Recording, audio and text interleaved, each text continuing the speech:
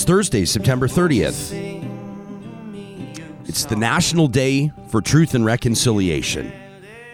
Thanks for tuning in to Real Talk. This episode is presented by our friends at Bitcoin Well, our title sponsors. They're Canada's first ever publicly traded Bitcoin ATM company. If you have any questions about Bitcoin, Ethereum, why you might need Bitcoin ATMs, cryptocurrency, the whole nine yards, they get it. And they've got a team of real live humans. Nothing wrong with search engines, but sometimes you got to just bounce questions off somebody. You'll find them. You can find them in person.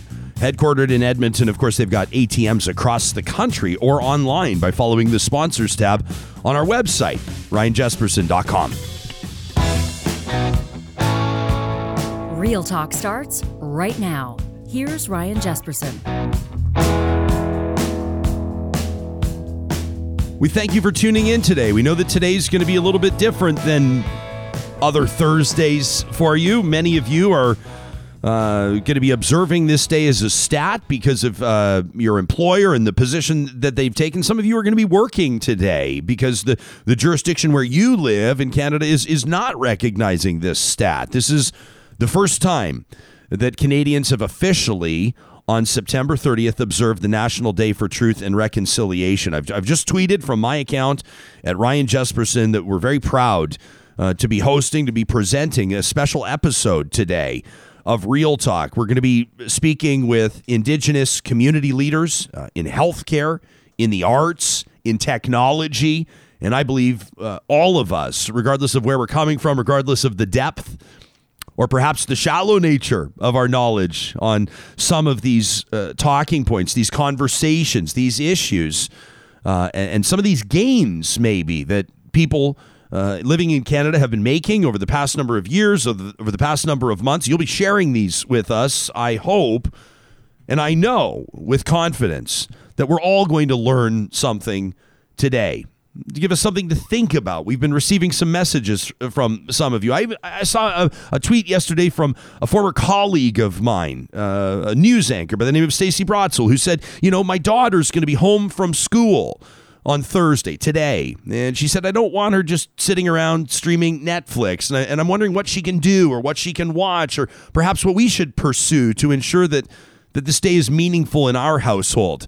Of course, I couldn't help myself. I invited Stacey and her daughter to tune in to Real Talk today, but that's the purpose of today's broadcast. We want you to have an opportunity to deepen your understanding as I deepen mine, as our team deepens ours into what this day truly should mean with regards to not just an opportunity for reflection, but also for each of us to understand where the challenge lies. What's our assignment, so to speak, as Canadians or as Indigenous people living in Canada?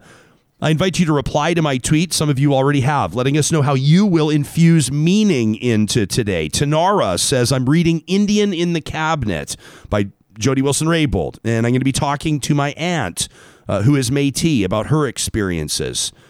Robert says, I'm very proud that our company's ownership and management team chose to be closed today in recognition of this National Day for Truth and Reconciliation. Robert says, I will be continuing my learning by reading this amazing book, From the Ashes by Jesse Thistle. Hi, that from Robert.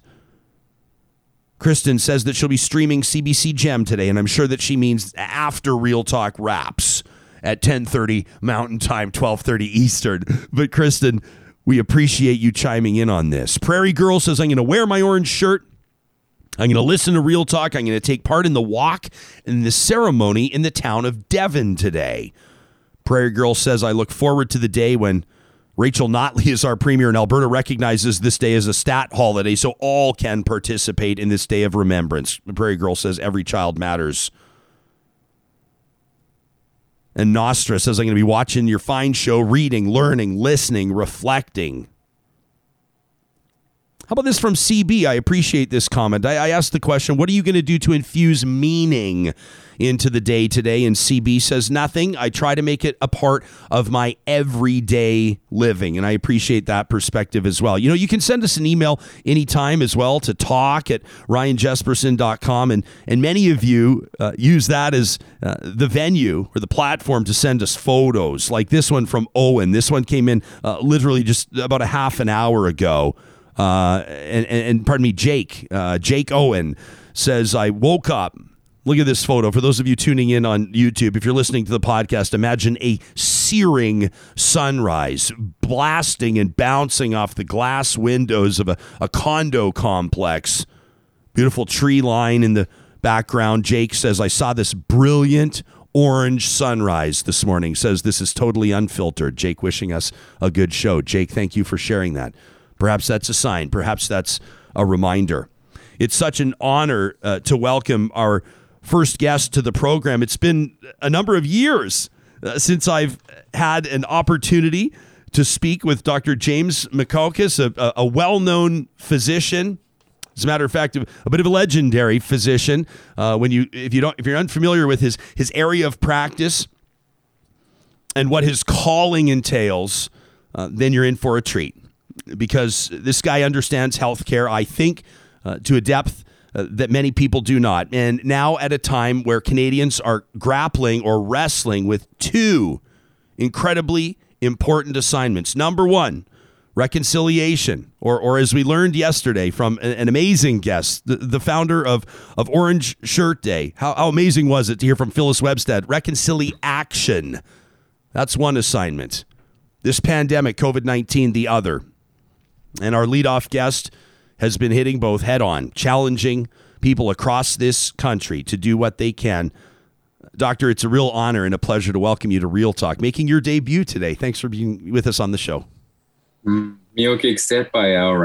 Good morning to you. It's nice to be here with you today. The last time you and I spoke was several years ago. We sat in a radio studio today, and we were talking about where your practice has taken you and your perspective on integrating traditional Indigenous health practices with so-called modern or mainstream medicine. This was before you and your amazing husband won the amazing race. It was before you were a household name in Canada, and I'm thrilled to have an opportunity to check in with you again. What does the National Day for Truth and Reconciliation mean to you personally? Yeah, I actually was just kind of having a bit of a reflection because my dad texted us in Cree, Nehiawewin, which is our Plains Cree language this morning. And he does that because it encourages us to practice speaking Cree. And, my dad is a survivor of the Blue Quails Residential School, as well as one of the first students from our community in Saddle Lake to go to an integrated school in St. Paul, which was largely French and Cree folks. And I thought about the significance of him doing that today, where he was not able to speak and express himself in the way that we were gifted to do here in Turtle Island by speaking our own languages. And as he grew up and he became a father to my sister and I, he chose not to teach us that. And when I think about that, I think that's one of the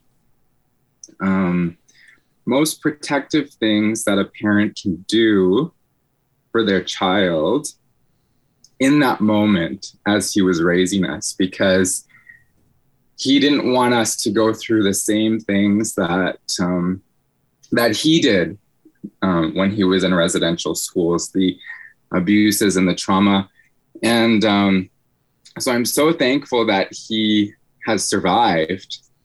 And I told him that. I said, I responded in the language, and I said, it must have been really difficult for you, Dad, for the things that you went through. And we're so glad that you survived that place. So Janice and I could be here with you today.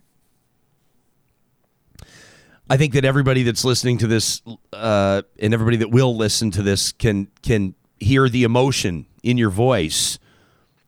This is, I think, quite obviously something that's heavy for you to talk about. Has it always been this way? I think days like this bring that out again.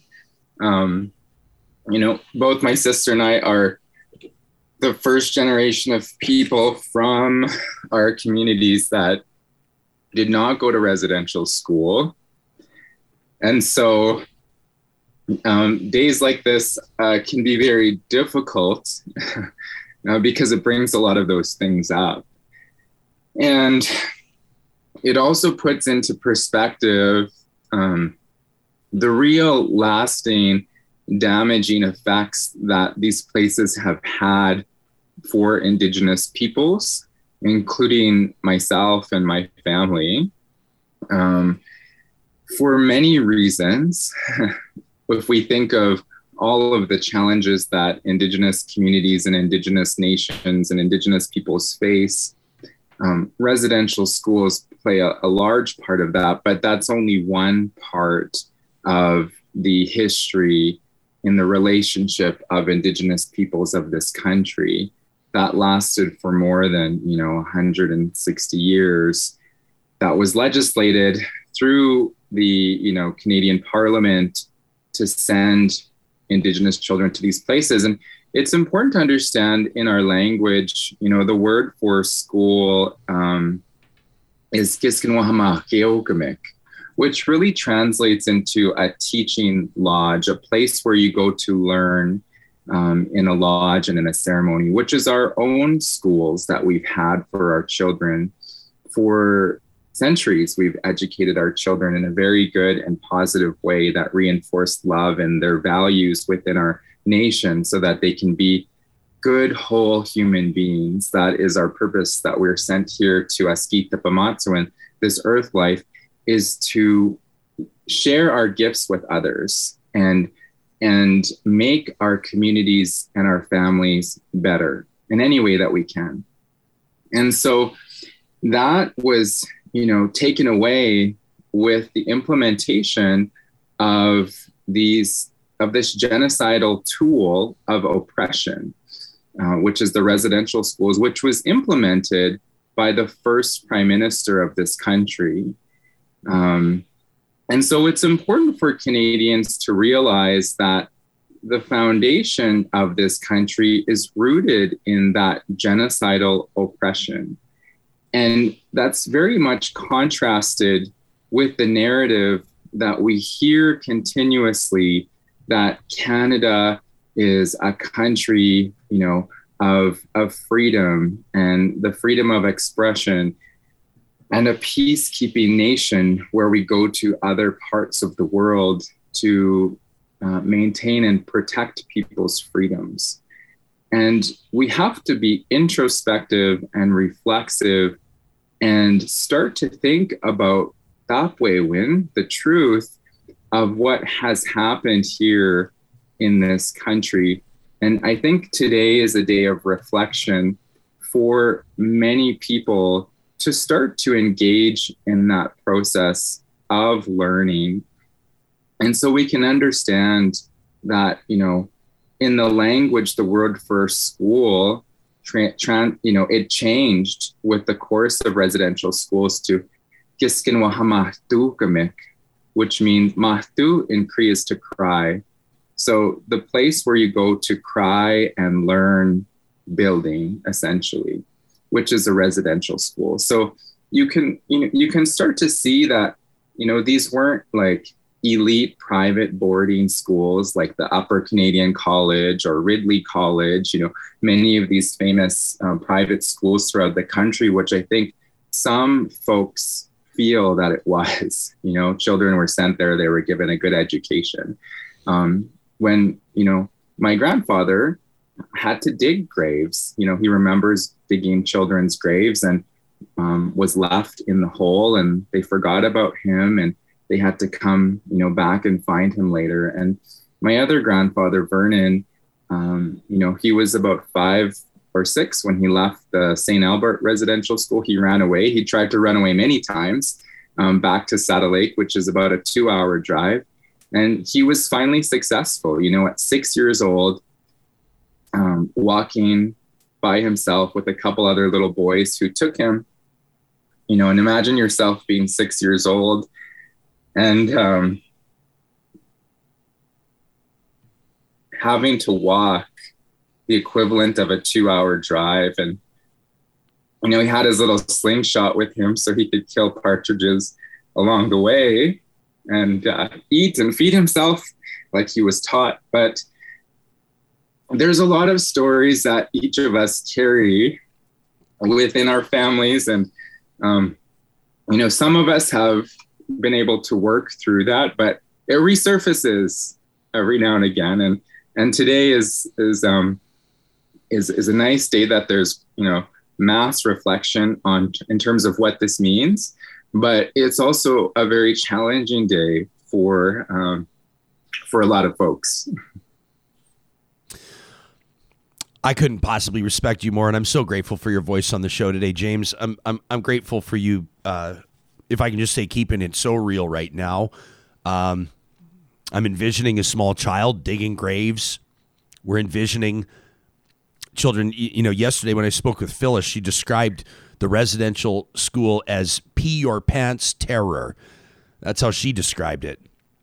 And these are the types of things every single, you talk to us about your grandfathers or your father, and these are people with names, people with families. And I think that the numbers, I've ruminated on this for the past number of months on the show, the numbers have provided some perspective or have provided a wake-up call for many people in Canada. But in my mind, one of the real tragedies of this is that it's not a long list of names.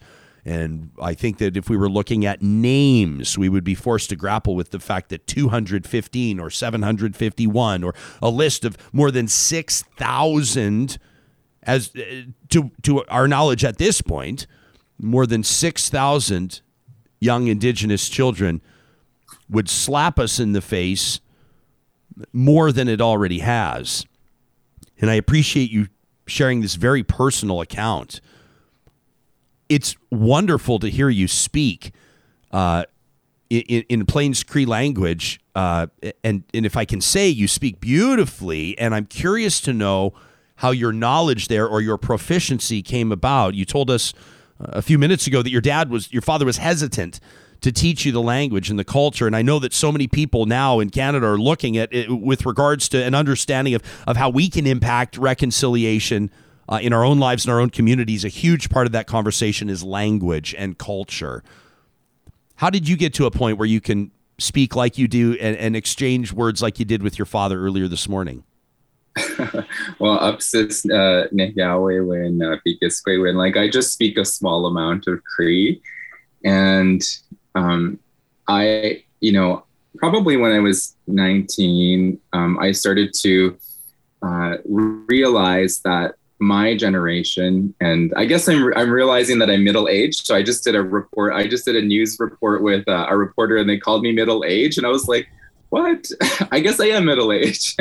How is that? Okay. How is that relevant to the story? I know. I was like, you're introducing me as a middle-aged doctor. Like, okay, I've never heard that before, but thank you. And so around that age, I started to realize how, it's my generation and my sister's generation who are the first generation of non-fluent Cree speakers. So my dad's generation, who is, he's turning 72 this year, and about, I would say 55 and up on our reserve are the last generation of fluent Cree speakers. And then there's our generation, which puts a massive amount of stress and pressure on us to not only learn our language, but all of the other components that go along with maintaining nationhood, which is our songs, our ceremonies. Our ceremonies, they're not just spiritual practices, which, a lot of non-Indigenous people think, they are our systems of governance, of our medical system, our education system, our law and legal systems. And to maintain those, we have to maintain our language, because everything is contained within that, kind of like a code, I guess. And all of the symbols that reinforce our identity are found on the land in terms of land-based formations. Our site of creation is actually in near Medicine Hat. We call it Aisini Watanao, which means first person hill. And if it's a land formation, if you look and you Google Guardian of the Badlands on Google, the image will pop up, and you'll clearly see that there's a face there imprinted on the earth. And it's a large landmass, and our ancestors knew about this much before, far before Google came to existence. And from there, we say that we're formed from that red earth. And when you go to Hinton on the way to Jasper, and you're going, yeah, that's the one. That's where we say our site of creation is. So clearly there's a face there, and you can see a hat, which is probably why they call it Medicine Hat near there. When you're going to Jasper on the way from Hinton, there's a mountain there, and it looks straight up, and that's the symbol of the first man. We say Nistamema Ganapel. Behind him is Nistamema Ganespo, the first women. In English, they call it the Rosmiet Mountain, I believe. But there's these symbols of our identity that are all throughout this country of Turtle Island that are in the language. And it's really important. It takes a lot of time and commitment and energy to learn a language, because you essentially have to be immersed in it 24/7, which is very difficult for people to do in a Western capitalistic system where, you have to make money to pay for your mortgage or your rent or your bills. And so a lot of time that I've spent is on my own, going to learn with elders and spending weeks, with them, and camping out on their lawn in a tent to go learn medicines from them in the summer when I was taking a break from residency or medical school training. And a lot of our young people don't have that opportunity sometimes, because they are disconnected with elders and knowledge holders. And so it takes an incredible amount of energy, but also, self-motivation to be able to create those opportunities, and also finances, right? To be able to take the time off to do that. So this is a huge potential loss, not only for this country, but the world, because these languages are only spoken here.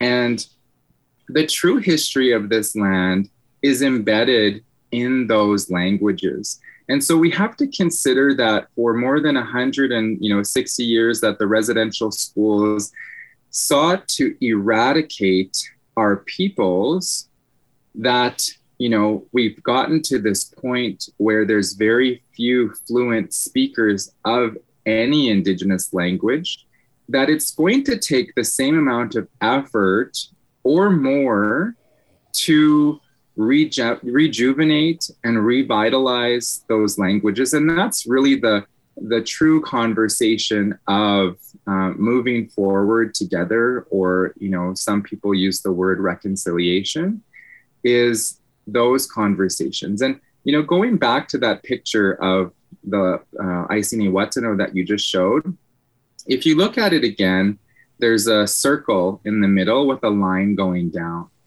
That's an oil well. So just imagine our site of creation, which has been desecrated by having development in terms of oil and gas in this province. And that's really a symbol for the relation that has existed for Indigenous peoples and the Canadian state since our relationship began, which actually began in treaty, a peace and friendship treaty, to live here in peace and harmony with one another. And we don't even have access to that site anymore. So if that's what happens to, imagine like one of the most sacred spots in the world. I don't know. We'll say, a lot of people go to the Vatican or the Eiffel Tower or Dome on the Rock. I was just going to say the Dome on the Rock. That's what I was thinking about as you were talking about this very significant land near Medicine Hat. And imagine if we just plopped an oil well there. Yeah. What would the response be of the international community? That is, be completely unacceptable. And probably there would be, conflict between countries if that happened. And why do we allow that to happen here? Why do we allow this to continue to happen? And if we think of conflicts recently within this country with the Mi'kmaq fishers asserting their right to feed their families and their nation with fishing, right? That is a treaty right that they've agreed to. Or if we think of the removal of those old, beautiful trees at Fairy Creek in, the province of British Columbia, which is unceded lands. And what that means is the government of Canada, the Crown, ran out of money by the time they got to BC. And so those nations did not make treaties to allow the settlement of their territories. And treaties are what allow the country, this, Canadian state, to exist. Without Indigenous peoples making treaties, there would be no Canadian state or government. And we made those with our 4 natural laws of honesty, strength and determination, kindness, and sharing, that we agreed to be those things to one another. For as long as the grass grows, sun shines, water flows, and as long as there are Indigenous, Native peoples, that's what we agreed to. And we never agreed to give up our land. That's a common misconception that is in the written text of treaties, which was written by, the Canadian state on behalf of the Crown. And we know this in our laws because our Indigenous women are the landowners, and they would never give up on behalf of all of the future generations yet to come, their children's inherent right and responsibility to be who they are and to be on their own lands. And so men make peace and friendship treaties, which they agreed to share to the depth of the European plow, which is 6 inches, that much is what our elders say. And so these, I encourage people to think about these because this is the real conversation that needs to happen, that is the disenfranchisement of our people from our land, which continues to impoverish, for us to live in poverty, for us to live in poor health conditions. Why we see the circumstances that exist within Indigenous peoples who now occupy less than 0.01% of the land on reserves in this country, when it was 100% occupied by Indigenous people. We're not supposed to live on reserves. So please, educate yourself about these these great promises that you are beneficiaries of. If when you're driving from Calgary to Banff and you see the Lafarge plant taking down the mountain that is for cement, we never agreed to share the mountains. And if you think about that plant provides, the resources for roads and sidewalks in cities and towns, and on reserves, we have very poor roads and infrastructure that the resources from that do not go to Treaty 7. Morley is right there, Sutuna, all these nations are right there. And so those, again, are the conversations that are the real conversations. And that's just the tip of the iceberg when it comes to these sorts of things. And, I'd encourage people to research that, to read about that. A really good book is by Tamara Starblanket, which is called Suffer the Little Children, Canada's Role in Genocide. And she's a Cree scholar, a Cree legal scholar, who discusses and in great detail gives the evidence of the role that Canada has played through genocide, through the instrumentation of residential schools, that continued up until in the 1990s is when the last one closed. And these policies continue to exist today in many forms. Doctor, did I notice, are you holding, or were you holding an eagle feather in your hand? Would you tell us about the significance of that? Yeah, so the Gihil is one of our first clans. That place that I showed you, when Indigenous people say that they're related to Iwahkutwayak, all of the living things in the world, the plant world, the animal world, the birds. This is one of the first clans that came so that we would be able to survive here in this country, in this land here, Turtle Island, is the Eagle clan. And so they're one of our original clans. And the role of the eagle, in our teachings, it sits to the east, Segastenuk, where the sun rises. And there's a grandfather eagle and a grandmother eagle. And they teach us about the value of sagituin, love, sagituk, to love one another. And they also teach us about having vision. They fly very high in the sky. They have very good vision. And they also bring our prayers up to Ispamikise Mantu, up in the sky, where Creator is. They help to bring our prayers up there.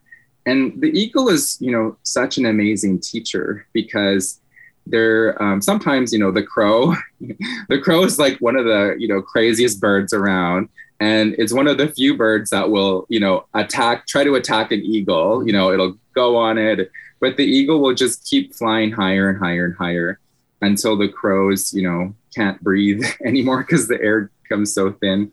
So I think that's really a good symbol for all of us, that we always have our naysayers who are always trying to pull us down and jump on our backs. And it just reminds us to keep flying higher above all of that negativity that can sometimes be overwhelming, and to get to that point where you can look down and see the beauty that exists down here in Askita Pamatsu, in this earth life.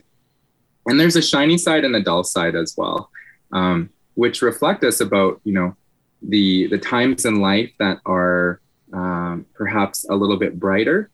And sometimes there's in life the times that are a little bit more difficult. But it's a balance between those two. And it's up to us as individuals to make sure that we look after ourselves so that we too are balanced and living in a good way and carrying ourselves respectfully throughout the land in a way that brings joy and peace and harmony to others, and not, sadness and despair and those sorts of things as well. If you're just tuning in, if you're just joining us, perhaps on the road today, live streaming us via the Mixlr audio app, we're talking to physician, Dr. James Makokis. Doctor, you've really accomplished something remarkable, and I know that many Albertans and many Canadians are or will be very intrigued to hear about your approach to medicine and to healthcare. Obviously, a very rich understanding of traditional Indigenous methods, including medicines and ceremonies, and then, of course, what we might describe as modern medicine. Before we get into your work with VaxFest and building trust in healthcare, and I'm very curious for your insights into elders and some vaccine hesitancy and all of these types of things. I think people would really be curious to know how you got in. I mean, how you became a physician, what led you to med school, how you find that balance between traditional methods and so-called modern methods. Would you take us back a few years?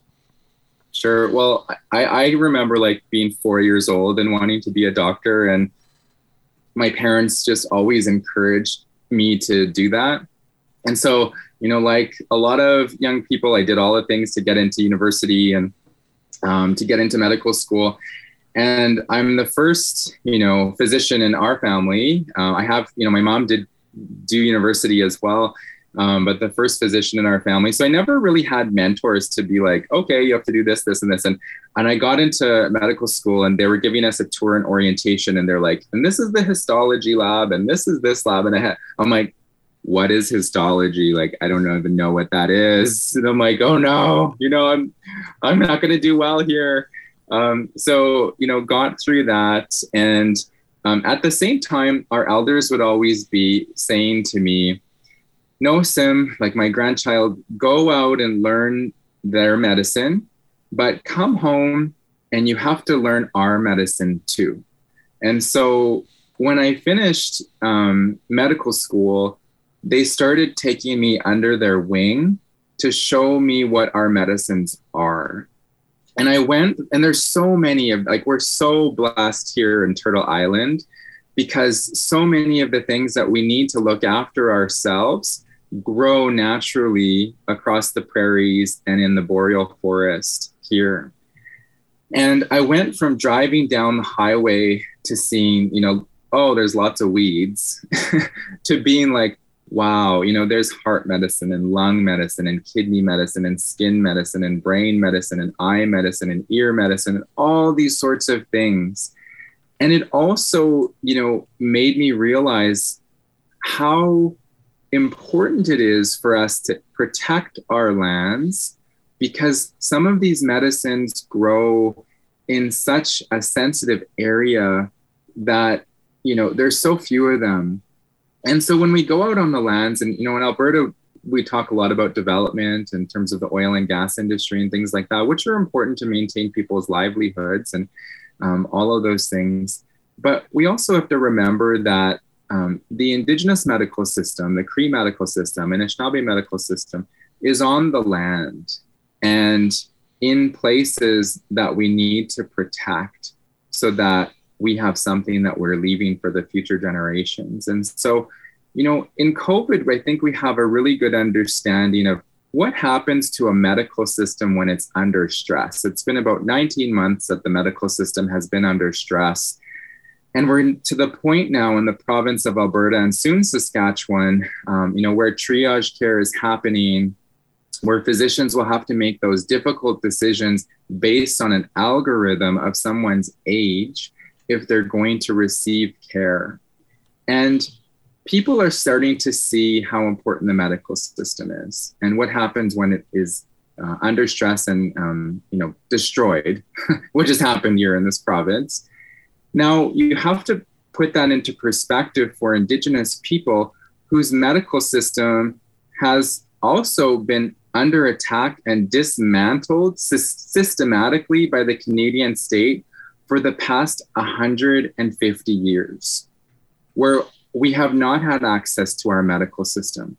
We couldn't leave our reserve for 66 years under the past system, which was implemented as policy and law by the elected government of this country, where our people in residential school were experimented on by physicians and scientists in either nutrition experiments where they withheld food from children and then gave them vitamins to see, if their condition improved, or the development of vaccines, the BCG vaccine on the Fort Capel Indian residential school children, or the sterilization of Indigenous women. And again, speaking to the fact that Indigenous women are the landowners, when we reflect on missing and murdered Indigenous women and girls, is it no wonder that there's an overrepresentation of missing and murdered Indigenous women and girls in this country when I said that Indigenous women are the landowners and they're the leaders within our nation? So when you start to think about things from all of those perspectives, you can see why the situation exists that is been purposeful and which necessitates, in VaxFest, for example, why we needed to target our and work with our Indigenous youth in a very different way that engage them where they're at. Indigenous VaxFest is is targeted for Indigenous youth, and it uses Indigenous in social media influencers, like in this picture, Kendra Jesse and her partner, Notorious Cree, who has like over 3 million followers on TikTok. That guy is amazing. That guy is amazing. Will you please, Doctor, will you please tell him to return my DMs? Will you tell him to get in touch with me? I've been trying to book that. No offense. I've been trying to book that guy on the show since November.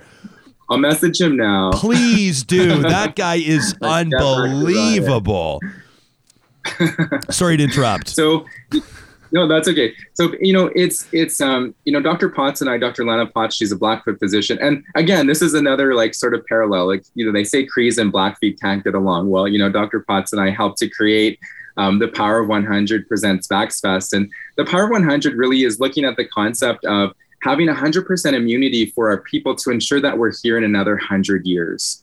And if you look at the symbol of it, it's a circle of buffalo that are facing outward, and they're putting their buffalo calves in the center. Because when there's a threat to a buffalo herd, they do that. They put their next generation, their calves, in the center so that they know if their calves are not protected, there will be no buffalo herd. And so they teach us to face that threat head on. And that's what we have to do with the COVID-19 pandemic, is realizing that the threat is COVID-19. The solution is to protect our next generations and our elders, which is through the COVID-19 vaccine. And for our people to remember that in 1876, when our elders enshrined in Treaty Number 6, the Medicine Chest Clause, which again is a symbol of Western healthcare, Western medicine, and those sorts of things, they knew that in the future there would be illnesses that would be coming to this land that we did not yet have medicines for. And so it's asserting our right, our elders' vision, our ancestors' vision for us, that we would be protected here today. And that's what, using the COVID-19 vaccine is protecting our future and realizing our ancestors' vision, and that they thought of us more than 150 years ago. If there was a problem, that we would have a way out of it. And so it's reminding our people that we are doing that, it is a part of our teachings to look after one another and to think about the next generations. And so it's an amazing, it's kind of like Coachella meets your AHS vaccine clinic, right? Like, it's fun. There's, influencers, you get to take TikTok videos and Instagram, and you win prizes, and there's DJs. Oh, and just by the way, you also get to be protected against COVID-19. And so we've had some really amazing stories where young people were like, we came because we saw Notorious Cree was getting his vaccine, or, this 90-year-old elder who the nurses went to their house like 3 times, and he wouldn't get it. He came out because he wanted to be celebrated. So we had Fawnwood and Dallas Waskahat, who are amazing singers, from the Saddle Lake and Frog Lake Cree Nation, do an honor song for him. Because this is exactly what we're doing it for, is our knowledge keepers and our young people, and they need to be celebrated. They don't have a positive experience with the healthcare system. And every single person that gets vaccinated, we cheer for them, we clap for them, and we celebrate them because they're doing an amazing thing. They're addressing their systemic mistrust of the healthcare system because all the reasons that I shared with you. And so it does take a very different approach that's required. We're hoping our next clinic will be in the Onion Lake Cree Nation from September 15th to 16th, and then 17th to 8th. Oh my goodness, 15th to 16th, October 15th to 16th.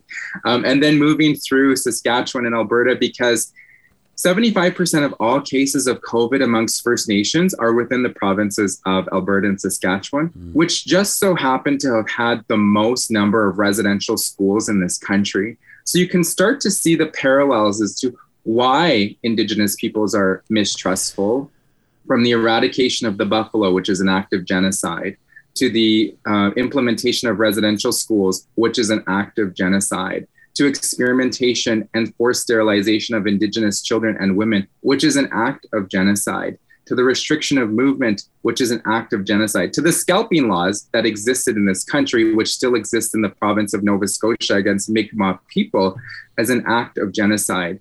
So again, on this day, September 30th, please frame your thinking around genocide and not cultural genocide.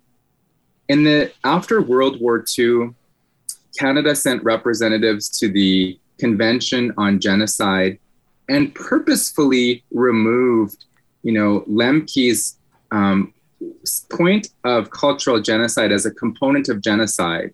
And they said they would deal with it here locally within this country under the statutes of a form of crime. And so that, when you think about the Truth and Reconciliation Commission, they list cultural genocide because it's not punishable anymore under international law. And so we freely say in this country that there's been cultural genocide when it's in fact genocide. And we can say cultural genocide because after World War II, Canada removed that from the original definition of this country, of genocide. And so you can see how there's been an insidious, systematic oppression that has forcefully denied Indigenous people to have any sort of existence from the beginning and the creation of this country with, the founder, the first prime minister, who was the architect of residential school, up until the Convention on Genocide, and then continuing today with the situation that we have. So please go and read some of these authors by, Arthur Manuel. He has a couple different books out. He was a leader with the Secwepemc people, which is where the Wet'suwet'en, camp was. Sharon Venn is a Cree lawyer. Tamara Starblanket is a Cree lawyer. James Daschuk is a non-Indigenous author that wrote about experimentation of Indigenous children. Is that notorious? Is that Notorious Cree getting back to you? Is he going to? He's going to join us later today. I'm going to be on. Is that what? Yeah. Okay. Good. Good.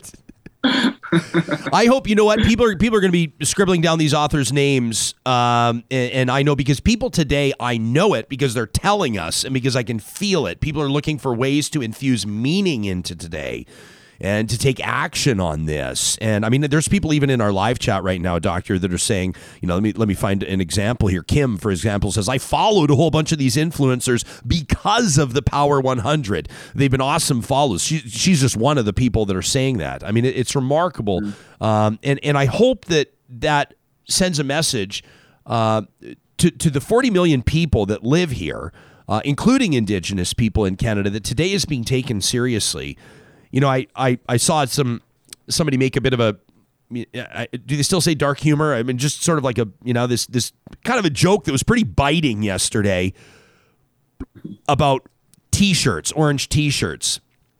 And I talked to Phyllis yesterday. I mentioned the founder of Orange Shirt, and I asked her how she feels about kind of the profit models of the monetization. And she said, hey, listen, there's a lot of big brands that are working with her and with her team to ensure that the profits are going where they should go, etc. Anyway, the tweet said, don't buy your orange shirts from the Bay. They've been infused with smallpox. And I kind of went, right? The stories of these blankets. And I know that, I mean, it's just, to me, that was like, it was I don't know if you want to call it a joke. I mean, it's more kind of commentary than anything. But to me, it touched on what I wanted to talk to you about today as well, which is the enormous trust issues that so many Indigenous people have based on generations, like you said, and I mean, suppression is probably too soft of a word, isn't it? I mean, you have intentionally used the word genocide several times through our conversation to reiterate, and you've provided receipts to reiterate exactly how significant this has been, this is, and how significant our action and our conversations need to be moving forward. And so much of that manifests itself through healthcare, which is why I think your perspective is so important and so fascinating. Thank you so much. And I just want to give people the opportunity because, a lot of folks are wondering how they can contribute and what they can do.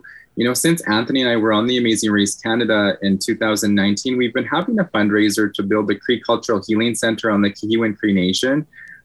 We fundraised about $105,000 of our $250,000 goal, where we would have this space where elders and young people can come together, and the young people can learn all of those things from the elders that they weren't allowed to teach when they were in residential school.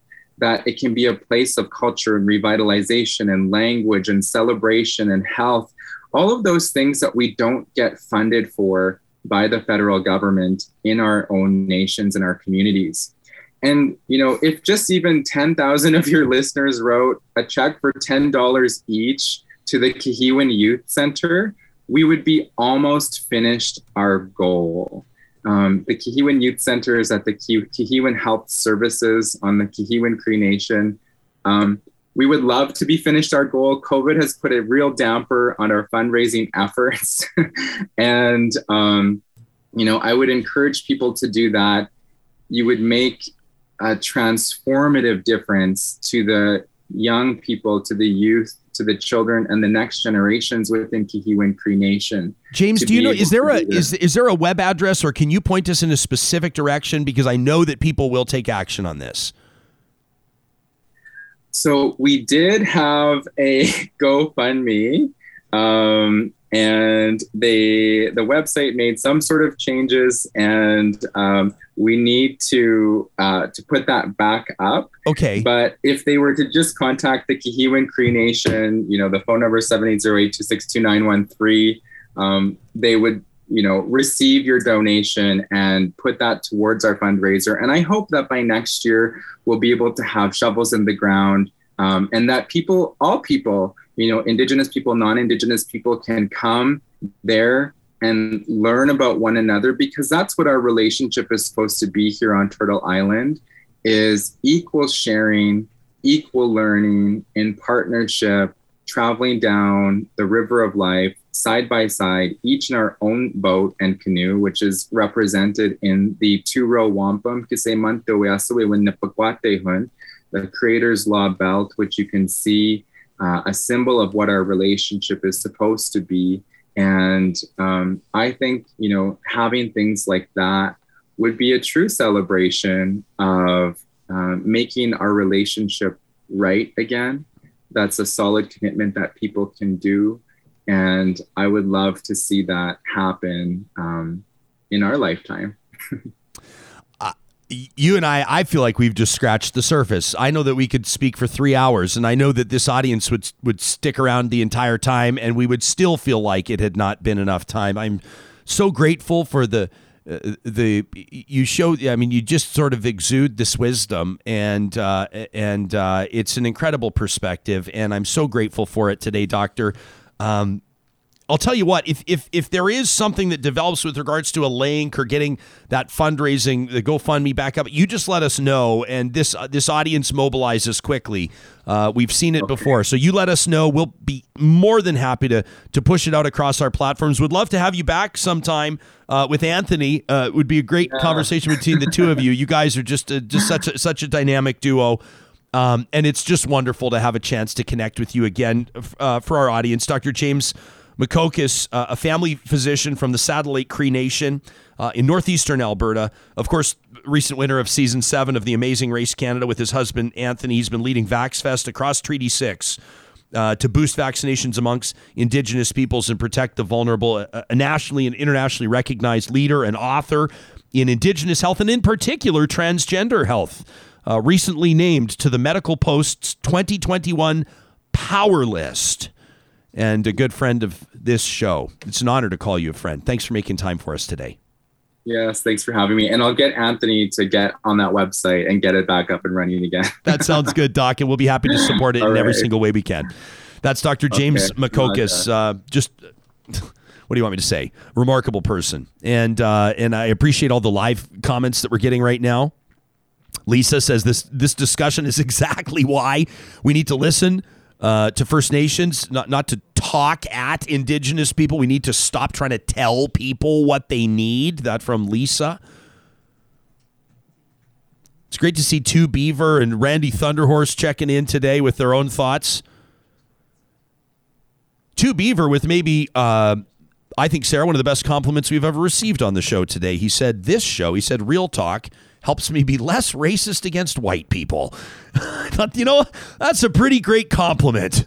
I really appreciate that. But also, you can't blame them. Oh, I'm not saying I do.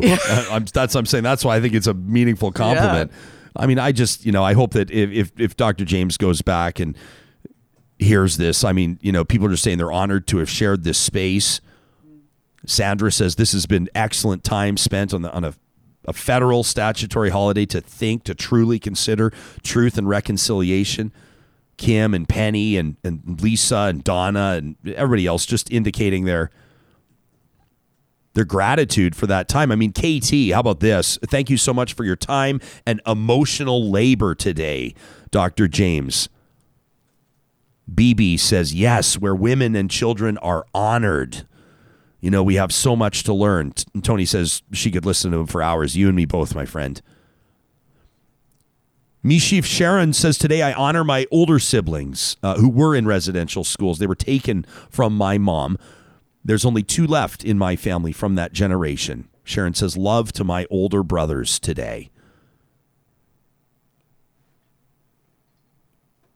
Scott says, I think that smallpox comment, that Hudson Bay t-shirt comment can be both humorous and commentary that makes you aware of the history of the Hudson's Bay Company. And Scott says, and I hope that's not too controversial. Here's the thing, Scott. I agree with you, and I think that stand-up comics and armchair comedians on Twitter, too, oftentimes provide an opening for us to... I've referenced this before. Who were the first people back on the air? Who were the first people, really, aside from the President of the United States, making public comments following 9/11? It was the late-night hosts, and it was stand-up comedians that in their way, and in an appropriate way, were able to allow people to start to openly grieve and to talk. You look at, do I want to go off on a tangent? Probably not really, but what started investigations into Bill Cosby? What kickstarted the Me Too movement? It was stand-up comedians. And comedy can force us to encounter and grapple with tragedy. And who cares if it's controversial? The show's called Real Talk. And, facts are facts. In just a moment, I'm very much looking forward to connecting with drummer and artist Mackenzie Brown. I've been privy to her performances before. She's a remarkable talent. And Mackenzie's coming up in just a second. We want to remind you, of course, that broadcasts like this happen and are possible because we have an amazing team of builders, the Real Talk sponsors, that each and every day ensure that this Real Talk happens. And that includes the team at Jet Set Parking. Starting in a week from now, on October 7th, you can fly nonstop from Edmonton to Phoenix. Nonstop. Starting October 7th.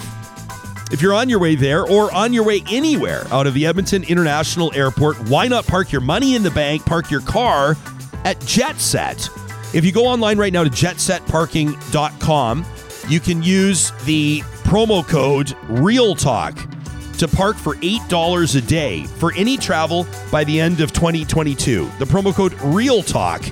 You can park for $8 a day, not an hour, $8 a day for any travel by the end of 2022. Just pre-book it at jetsetparking.com. They're locally owned, and I guarantee you'll love them. Big shout out to our friends at Eden Landscaping. No, they were one of the first to get on board here on Real Talk. They just said, we love what you guys are doing. Conversation that makes us think, sometimes that makes us uncomfortable. We're proud to partner with them too. We've heard from a lot of you. The minute that we rolled out our partnership with Eden Landscaping, you can check them out online at landscapeedmonton.ca. We started hearing from some of you that have hired them multiple times, that have referred them based on the work that they've done for you, bringing your outdoor space to life. It all starts with a conversation about design, drawing up plans, and then putting it into motion. They don't stop until you're happy. We recommend Eden Landscaping at landscapeedmonton.ca. One of our biggest partners is the team at Park Power. We're so proud of the fact that they take 10% of their electricity profits and plug them back into, you see what I did there? Plug them back into nonprofits in the communities where they live and work. I can't help it. I'm a dad. What do you want me to do? The promo code 2021-Real Talk means that when you take your business to Park Power, internet, electricity, natural gas, you know how it goes, right? Real Talkers, $70 off your first bill. They're going to buy you dinner. There's no catch. There's no strings attached. 2021-Real Talk at parkpower.ca. And speaking of power, you're looking to get off the grid, maybe go net zero. You know, these two companies have actually worked together. I was hearing that from Park Power. He goes, oh yeah, the team at Kubi Energy does an amazing job. This is going to be a crossover ad mention. I was talking to Chris at Park Power. He says, when you're talking about Kubi Energy, he says you should mention, this is kind of, we've never really done this type of crossover ad before. He says Park Power, you can actually get rebates and refunds. So people that have solar capacity that exceeds what they're using, they're actually getting refunds on their bills. And I know that this is something that Jake and the team at Kubi Energy love to talk about as well. They're providing solar energy solutions to power your life. You can get a free quote today, commercial, residential, industrial, at kubienergy.ca. And make sure you give them a follow on Instagram. Feels like almost every day they're posting a photo of a new installation they're doing. I love it because it gives me new ideas. I go, oh yeah, solar. I never thought of that application. You know, agriculture, for example. Whole bunch of people are doing it, and Kubi's doing it the best in Western Canada at kubienergy.ca. Eat Your Words, presented by Prairie Catering, is coming up later on in the broadcast. But I should eat my words, as I've just been informed that 2 Beaver is, in fact, a Dene woman on our live chat. My apologies. And we're so grateful that 2 Beaver shows up, feels to me like every single day. And so many of you that join us on the live chat. There's this real phenomenon that happens. The majority of our audience is downloading the podcast. That's just how the numbers work out. But there's this group of remarkable individuals that every single morning meet up at 10:30 Eastern time, at 8:30 Mountain time, and they all wish each other a good morning. There are these glad tidings that kick off our broadcast every morning. I sort of see it as like people that sort of like buckle up on an aircraft as we taxi down the tarmac and get ready to take off, and everyone with their pleasantries and their niceties. And there's been supports too. We've seen some gut-wrenching stuff shared on our live chat. People talking about tough days they're having, or tough weeks they're having, or checking out on interviews because it triggers them in a way that they're maybe not prepared for. And then this audience, this community comes to support them. And quite frankly, I've never seen anything like it. In an almost 20-year broadcast career, I've never seen anything like it. And I'm so grateful for you, the audience, that shows up on days like today to have important conversations. Our next guest is a First Nations Cree woman from the Sturgeon Lake Cree Nation. She's a performer, a drummer, a tourism entrepreneur, a philanthropist, an advocate for at-risk youth, and just an all-around remarkable person. What a pleasure to welcome to the program, making her Real Talk debut, Mackenzie Brown. Good morning, friend. Morning, Tanseno Totomak. You've got this smile. I don't know how to describe it for the people listening on the podcast, but it's just like fills the room, and your enthusiasm, remarkable. I've had the honor of witnessing you and your mom drumming together, and it truly is something special. Let me ask you first, Mackenzie, what today means to you. National Day for Truth and Reconciliation, the first one that's being observed by millions of people across the country. What does it mean to you personally? That's a great question. For me, I think National Truth and Reconciliation Day, it's funny because if you would have asked me this a couple months ago, my answer probably would have been very different. I think the last couple months have been really hard for Indigenous communities. I know for myself, just taking time for myself to really grieve. That's what I'm doing today. Typically this would be a day that I would be full with gigs and drumming and performances. And I had so many requests, and I just had to take this day to just sit, because it's been a lot of emotional labor. And so I see that on one side for our Indigenous communities. Then on the other side, I see this is a day where it is a fantastic opportunity to learn. But I also want to point out that this is the start of that, right? I think a lot of people are witnessing this day and taking this day to learn, but there's 365 other days of the year that that Indigenous people are still living and we're still existing. And so while this is a day for us to take a pause and to think about what has been going on recently, historically, it's also a day that we need to continue on throughout the year as well. I want to refer people to a guest blog post that you authored. As a matter of fact, and maybe it's a little self-serving because it's on my wife's platform, but people can check it out at carrieskelton.com. A post that you published, as a matter of fact, just about a week ago, Mackenzie, Truth Coming to Light. I'd love for you to take us into the premise of this and what truth coming to light means to you and what you'd like it to mean for our audience today. Yeah, so I was really happy that Carrie had reached out to me. You know, she actually reached out to me over a year ago, and I took over her Instagram, and she had reached out to me, you know, to give me that platform to amplify Indigenous voices. And when I originally wrote the blog, it was a little while prior, and I had wanted to write a blog for, you know, National Indigenous Peoples Day. And then I realized that it's actually okay if it's not posted on that day or even posted on September 30th, because we need to keep our reflections every single day, as I had mentioned prior. And so really what this blog is about is it's my own personal story. It's the personal story of my Nukam, who I never got to meet because she went to residential schools, and just like the trauma that she experienced, her life ended up ending early. And then my mom was a part of the 60s scoop. And so she grew up in a non-Indigenous household. And so while she was reclaiming her indigeneity when I was growing up, I was living in it. And so it's a lot of these different kinds of thoughts, you know, that I've put into this blog. And the idea of, you know, Canada Day. I didn't end up celebrating Canada Day because it was right after the announcements. My birthday was when 281 more children were found. So it just kind of takes all of these things and puts them into one blog. And then there's a lot of information at the end of the blog too, you know, books that I recommend, easy steps towards reconciliation, how you can show allyship so that it's not a performative thing. And so, yeah, it's really just everything that I ended up putting into one blog. And I'm really happy that it's out there.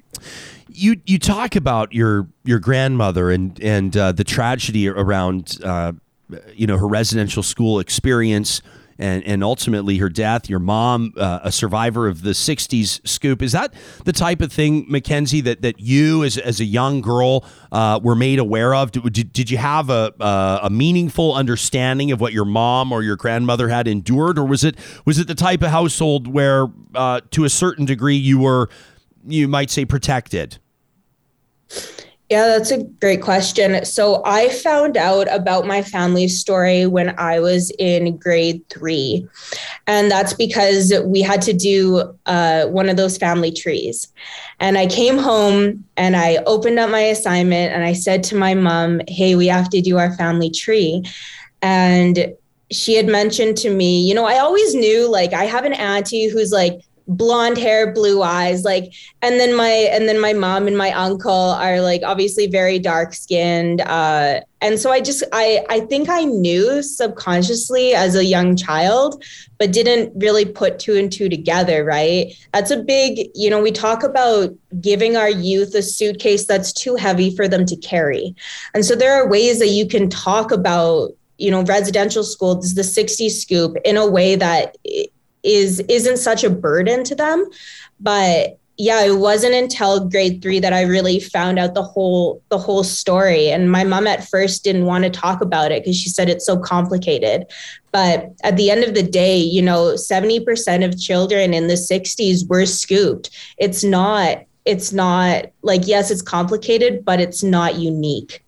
And so this is a story that needs to be shared. And it's a story that did end up changing my identity, who I am as a Neheo Esqueoak, as a Cree woman. But yeah, something that's really important and defines who I am as a person. Would you tell us about your drumming and how it came about, this expression. And my understanding, I mean, I should mention that you hold a degree in child and youth care, and you've worked, you have plenty of experience working with vulnerable youth. And my understanding is that you've integrated drumming into some of this work. It's obviously very meaningful to you.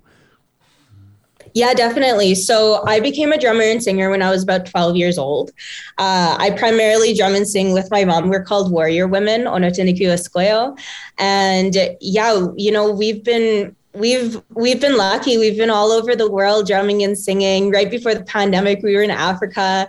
We flew back in the pandemic, which was kind of wild. But there are gifts from the drum that I can't explain. There are situations that we've been put into. There are people that I've met through the drum. And that is purely because the drum beat, the heartbeat, that is the very first sound that we ever hear, right? It's the thing that connects all of us. And it's not our own heartbeat that we hear. It's actually the heartbeat of our mom when we're in the womb.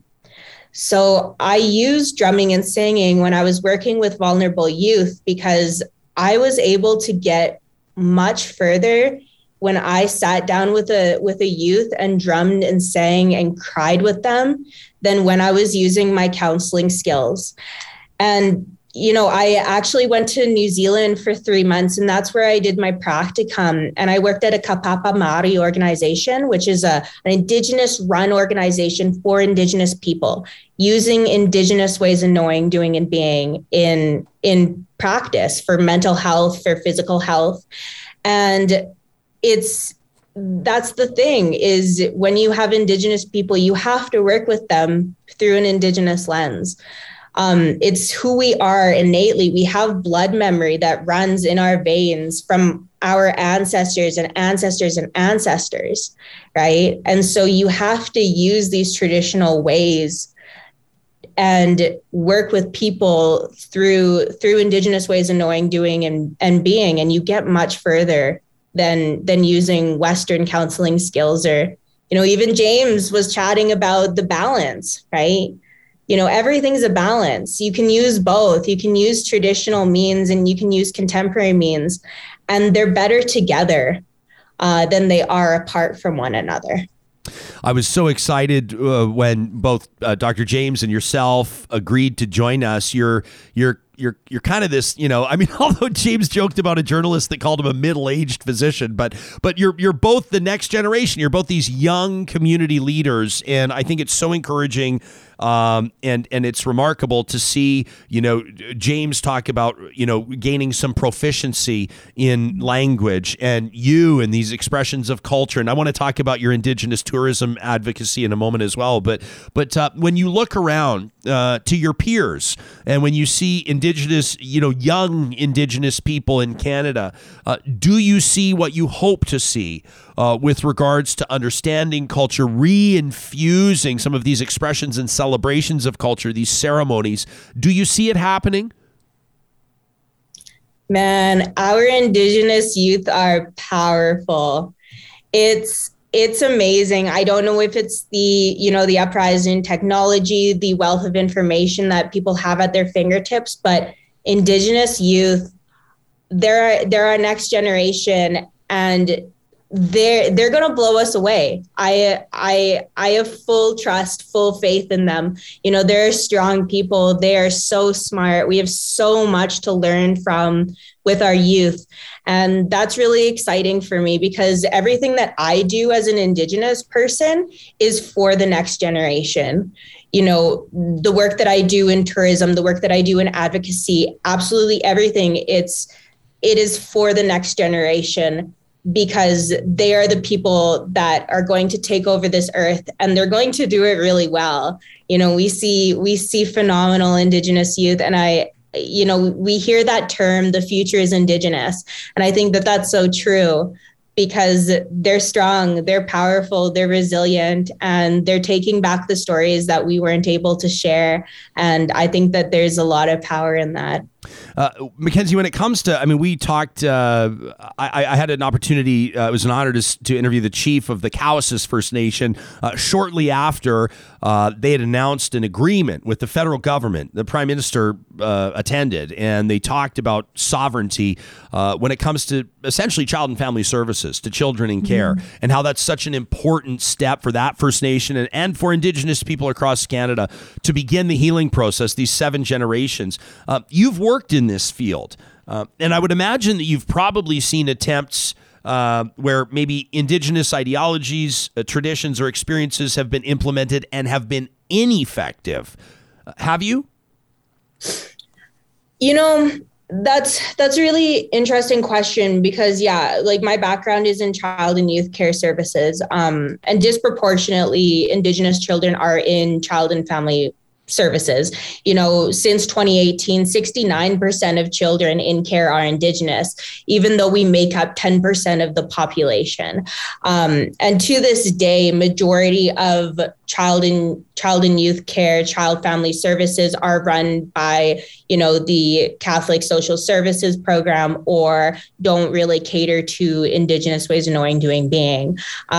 It's very exciting for me to hear that First Nations are able to start regaining that and control over that, because we have different ways of child rearing and raising youth that don't fit with the Western society or those Western ideologies. That's one of the reasons why the 60s scoop happened. And one of the reasons why still to this day we see so many Indigenous children in care is because those worldviews have clashed, right?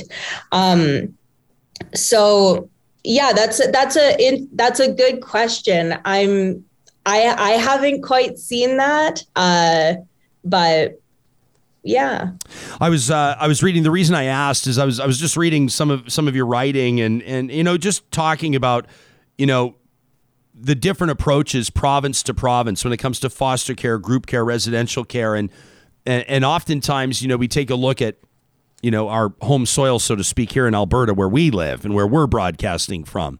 And we wonder how Alberta's service delivery stacks up and whether or not it's driven by intuition and empathy and understanding and evidence and all of the things that you'd like to see policy based on.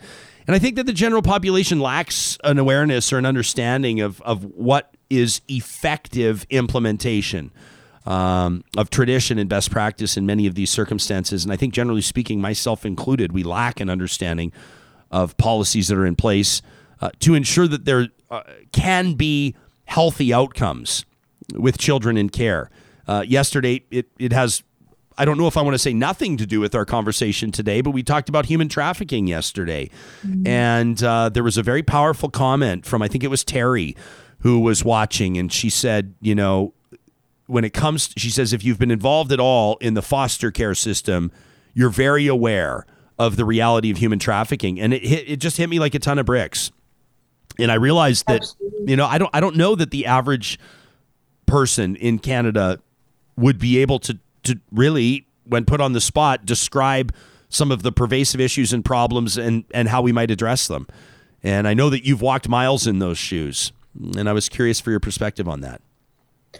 Definitely. You know, I've heard several quotes from elders that the devil that was residential schools has been put into the child and family services. And I know for myself, I have experienced that. Of course, I'm not washing over and saying that all ways that we deal with children and youth within Alberta is not good. I have seen effective ways that it's been done, but overwhelmingly, I have seen non-effective ways of working with children and youth within the province of Alberta.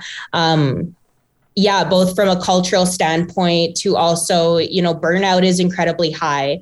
And so even to give good care for our children, like we have to have equitable wages, which don't exist in child and youth care, or social services, all these different things. There's typically benefits are non-existent in these kind of situations as well. So we're having high burnout, and, you know, these people are working directly with children and youth, and what kind of environment does that create when you're burnt out yourself, right? So it's an onion. It's an onion to unpack for sure. Yeah. Mackenzie Brown, our guest, if you're just joining us, I want to talk to you about Indigenous tourism. Reconciliation, it's a big word, like a capital R. People talk about reconciliation. Yesterday, ReconciliACTION was put on our radar. And when you start to explore what reconciliation means or how it can manifest itself or how it can happen, a lot of times, people will talk about regaining culture, better understanding the land and the history of the land and the people that have occupied or lived on the land or lived off the land. And then a big part of that as well is economic opportunity. And I feel like this, when we talk about Indigenous tourism, which is right in your wheelhouse, there's kind of a marriage there of thoughts around tradition, understanding the land, and economic opportunity. Your face lights up when I mention it. Can you take us into what you're working on and why it's so important to you? Absolutely. So I do. I'm the manager of development for Indigenous Tourism Alberta. I worked in Indigenous tourism basically since I was about 16, not knowing it, right? I'm a traditional drummer and singer. And we got involved in tourism first with the Jasper Dark Skies Festival. And then, a person from the Fairmont Jasper Park Lodge found us and he was like, you're exactly what we're looking for. We have international tourists that come in. We want to provide them with an authentic Indigenous experience. And so that was how I found myself in Indigenous tourism. And then I started working for the government of Alberta, Explore Edmonton, and now ITA for quite a while.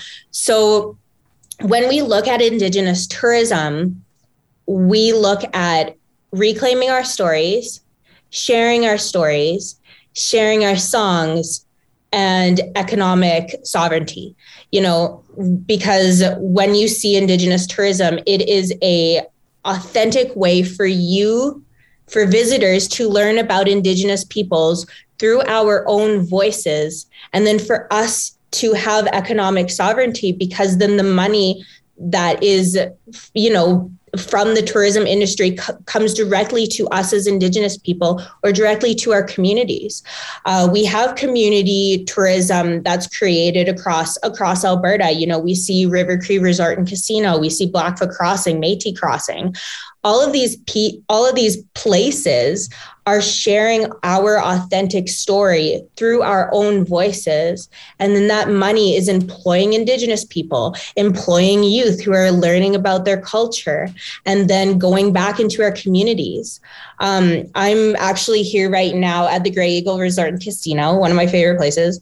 And the Tsuut'ina Museum that is here on Tsuut'ina land, it directly funds their Tsuut'ina Guna High Institution, which is a language program. So right now, children in Tsuut'ina are learning their language, and it's being directly funded through tourism. So it's something that I'm obviously very passionate about. Tourism was the reason why I know my songs. It's the reason why I know my language. It is the reason why my mom is a full-time drummer, singer, and medicine woman. So it's a way for us to reclaim our traditional ways of knowing, doing, being, and still be able to exist within a society that we need money because it provides that opportunity to us. This is, just absolutely amazing to learn and recognize. I think most people, I'm looking at some of our live chat comments and people that are watching now, and it's like you're putting things on people's radar that will allow them access points, right? And entry points, because I feel like there's a nation here that is yearning for sincere movement. Do you feel that groundswell? I mean, in particular, obviously, as an Indigenous woman, you have your perspective, and we ask you about peers and Indigenous people across the country. But with regards to non-Indigenous people today, I think many approach today from a point of deep sincerity and humility, but maybe some. It's a hard word, but it's some ignorance as well, myself included, on how to participate and how to learn and how to support. Do you feel that? I do. I do feel that. I think that there are a lot of non-Indigenous people who want to be allies but don't know where to start. Yeah. Right. And I think that Indigenous tourism is a fantastic way. It's an approachable way for people to learn about the people in their own backyard through their own voices, right? And so I know, like, we have 157 members across Canada. That means 157 different Indigenous tourism businesses in development, market ready, export ready, all those different kinds of business levels. But if you're interested, you can head to our website, indigenoustourismalberta.ca, and you can find out who's in your backyard. You can go on a plant walk. You can go on a guided hike. You can go and do a fireside chat or a drumming experience, right? There's a lot of people out there whose business is providing information and ways for you to learn about who we are as Indigenous people. We talked just yesterday about the Jasper Dark Sky Festival. It's coming up. People can check out jasper.travel/Real Talk. We featured your mom, as a matter of fact, on one of our My Jasper Memories a number of weeks ago, and people can find that archive there. Are you going to be you're performing there again this year? That's coming up this month, right? That's coming up in just a couple of weeks. I know I am. I'm going to be there the Thursday, Friday, and Saturday, and then new to this festival, we are doing a event called Pakisimin, which is like an ode to saying goodnight to the sun. And so that's going to be on this Saturday on the 25th of October, and it's going to be a free event. We're bringing in a couple amazing artists, Sandra Lamouche, who's a fantastic hoop dancer. We have Ayla Modeste and her sister, Lizzie Peakyfoot. And then, of course, my mom and my sis, Teresa Westhaver, part of Warrior Women. We're going to be drumming and singing for that event as well. Amazing stuff. Because I know, Mackenzie, I can guarantee it. I know people are going to say, when and where can we hear her drum? People just are going to want to know that as soon as they hear this interview. So that's the answer to the question. And of course, people can check out more on your website. How do you pronounce that? Is that Kamamak? How do you say that? That's so funny. It's Kamamak. Yeah, so Kamamak. So Kamamak is my traditional name. Mackenzie is my given name, but my traditional name, Kamamak, means the butterfly. The butterfly. Is there a story behind that? There is a story behind it. I was gifted it by my elder because, butterflies go. And it's funny that I'm telling this story, especially on National Truth and Reconciliation Day. Butterflies go through periods of darkness, right? When they're in their cocoon, and they come out bright and beautiful and colorful. And so that was something that my elder wanted me to always hold true to myself. It's literally my name, right? So I reflect on that when I'm going through hard times, that there is good coming around the corner. There is light that will come. And that's why my blog is even called, truth and, darkness into light, like shedding light on the truth, because it's a hard time. It is a hard time. And we know that things will get better. There's always light at the end of the tunnel. And that reminds me every day. Beautiful. That's KAMAMAK.ca. It's been an honor and a pleasure to have Mackenzie Brown join us today, doing amazing work as a performer and an advocate. As I say, a mover and a shaker, my friend. And thanks so much. We appreciate you sharing some time on this very significant and special day with us today here on Real Talk. Thank you so much. Thanks, Mackenzie. You can follow the links that Sarah Hoyles has been putting in the live chat. And, of course, we'll tweet those out as well from our account, Real Talk RJ. Again, Mackenzie's website, KAMAMAK.ca. Every Thursday, courtesy of our friends at Prairie Catering, we provide an opportunity. We wanted to do something that would be fitting for today. Sometimes we have a little fun with this next feature, and sometimes it gets pretty serious. And we weren't going to bump it to a Wednesday or a Friday just because of the serious tone of today's show. We figured we would still take the opportunity to invite somebody to eat your words, courtesy of Prairie Catering. So here We've clipped a few of the nation's leading politicians from the federal election debates just a short time ago. Here they are. Over the past 150 years, Canada has failed in its relationship with Indigenous peoples.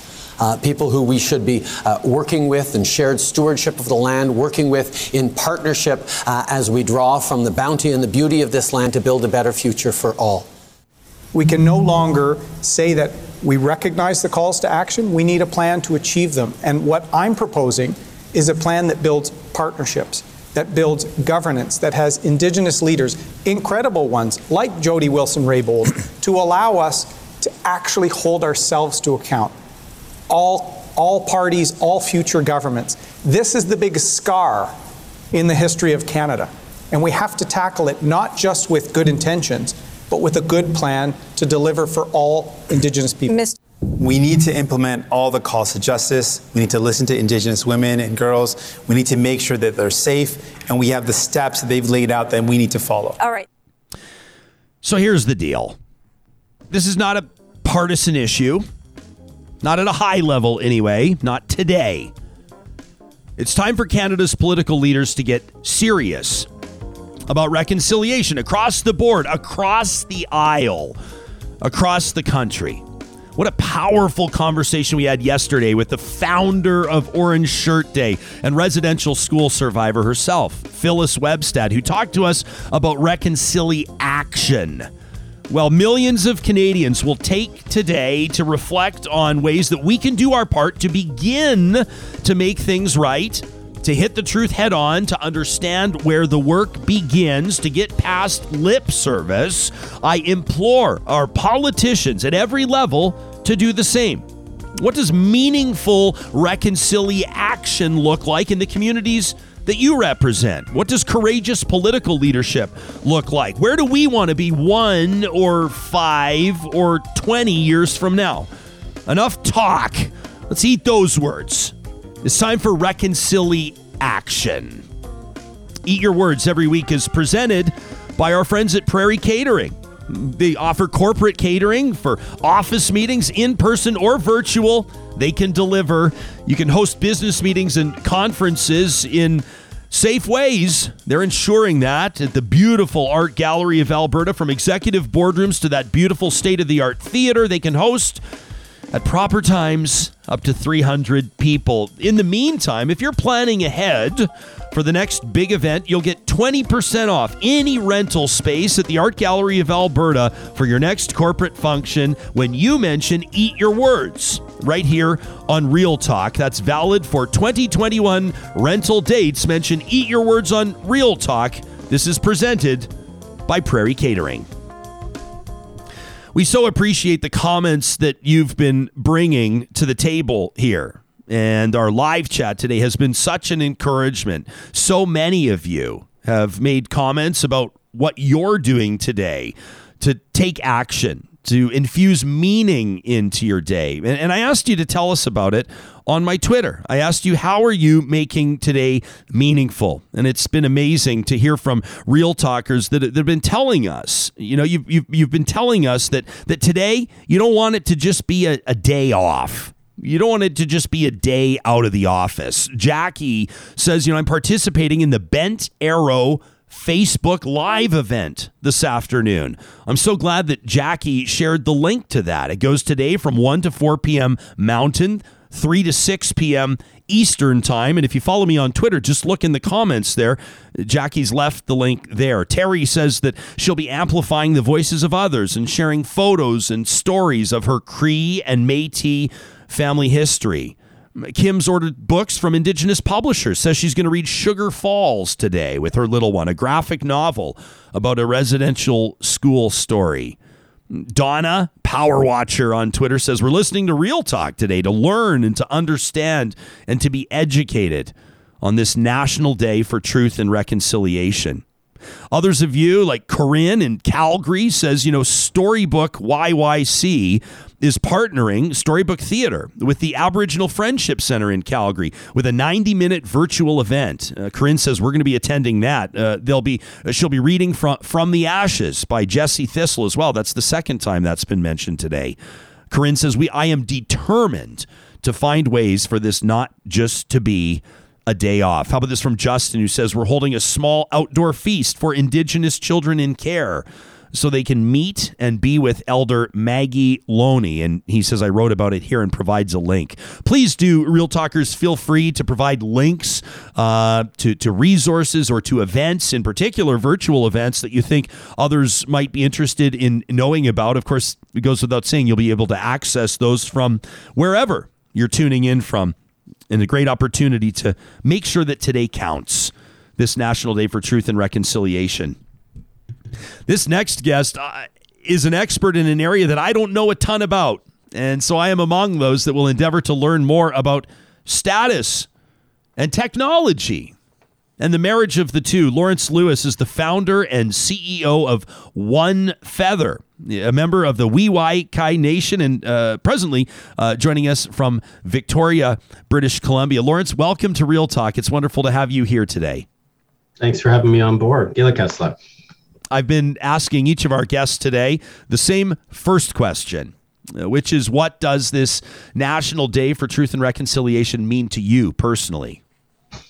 Yeah, for me personally, thanks for asking that question. For me personally, it means an opportunity to reflect and I think refocus on, double down on the work we do now, which is, really to change that Indigenous digital experience through innovation and tradition. And so to look at concepts of sovereign identity and what it means to be Indigenous in this country and re-envision how we can use that digital space to advance truth and reconciliation, to undo the impacts of colonialism and residential school through reimagining how we interface with each other. This is something I think most people will not have had any conversation about, and so I know that we're going to have a keen audience right now. I want to let people know that if they'd like, they can follow along with the conversation by viewing your website, OneFeather.ca, planting seeds of sovereignty in the digital era to lift our people up for Indigenous peoples and our nations.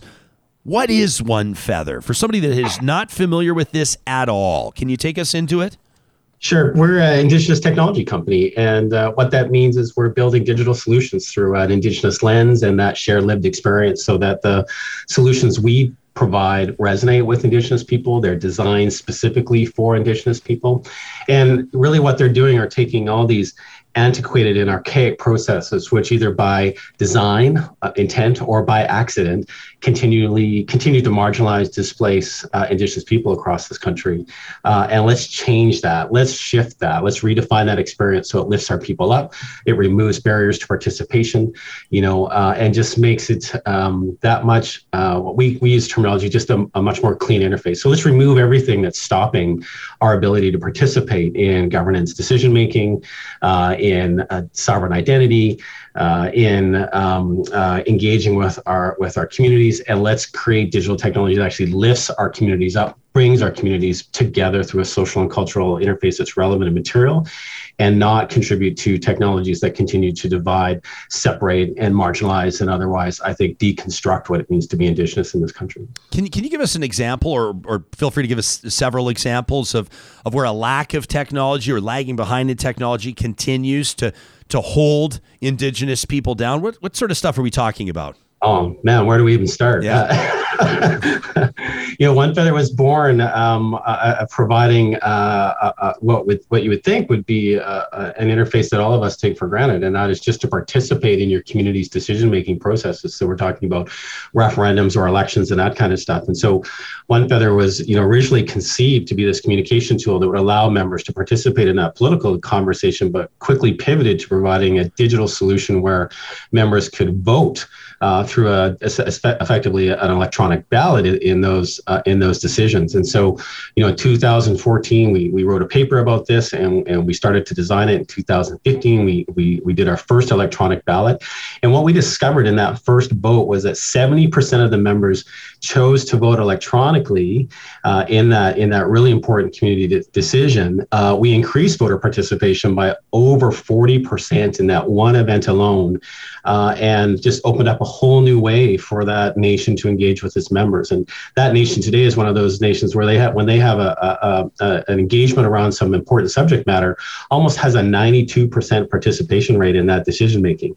Wow, I mean, that's amazing, right? And they still use all the traditional forms of engagement, so paper, phone, mail. But what electronic or what digital solutions can provide when they're built well and they matter and they're relevant to the audience, I think can facilitate a much greater participation and engagement. So these are folks that, for reasons of geography, they're not in community.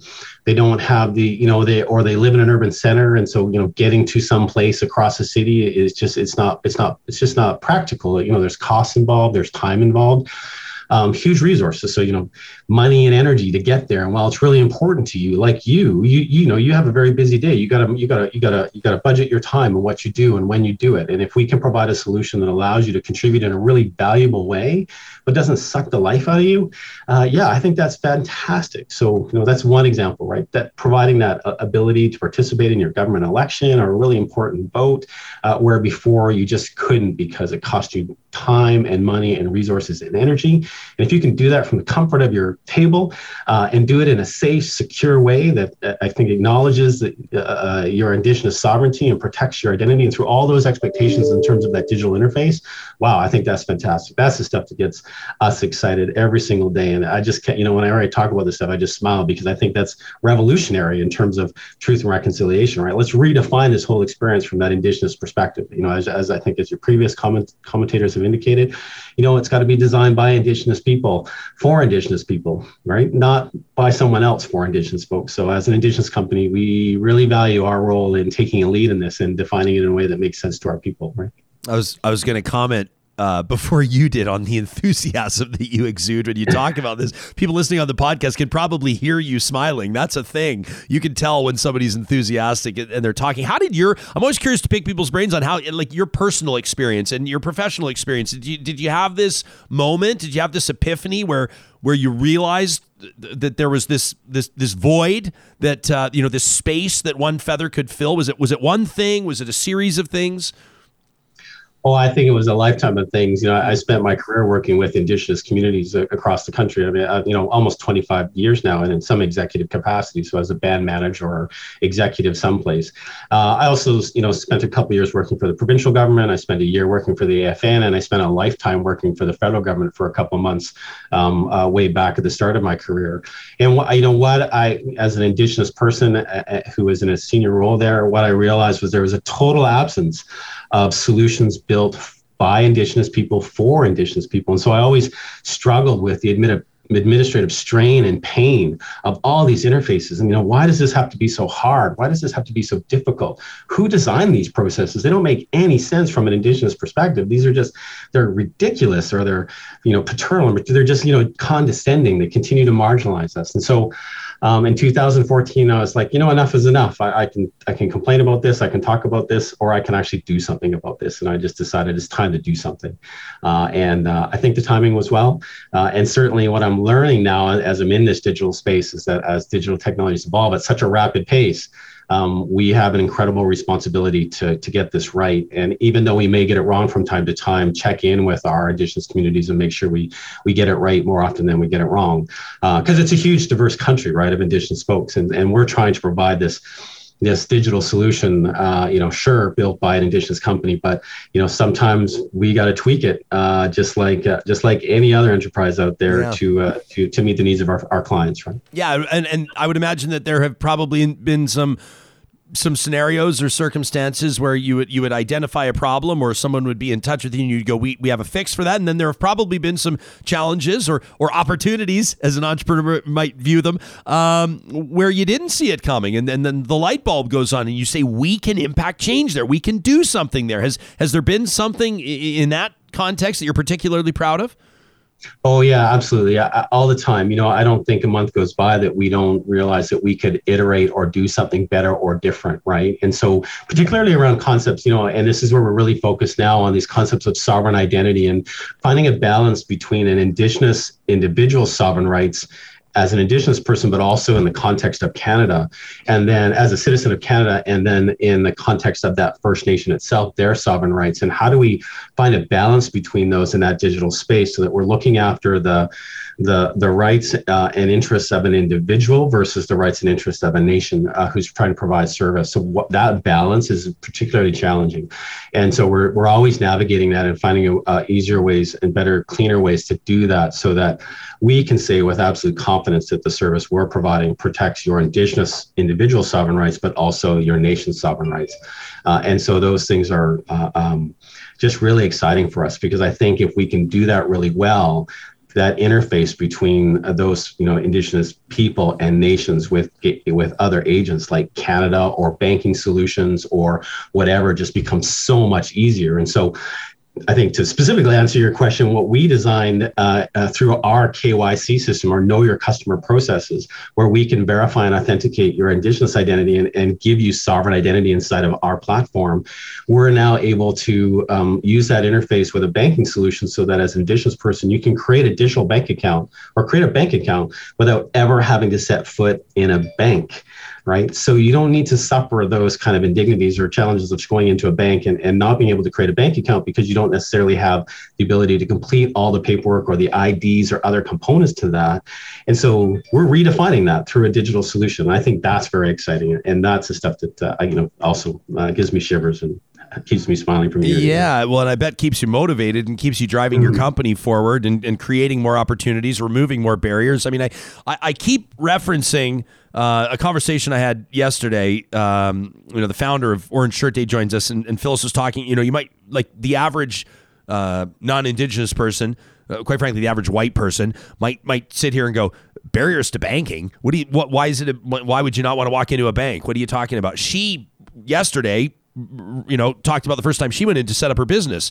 And I think she was talking about getting a business loan or something like that. And just some of the comments and the questions from the teller at the counter was just appalling. And that's one person's story. I mean, it's remarkable. Yeah. Can you take us into the idea of the status card? I mean, you're talking about identity and sovereign identity. And for people, in particular, non-Indigenous people that might not understand the significance of that or why this is so important, can you help us understand? Well, I have to be careful here because the status card itself, I think, is a legacy of the Indian Act, which, regulates and controls Indigenous people across this country. Right? It was there to track and keep track of Indigenous folks and keep us under some control and keep us marginalized and isolated.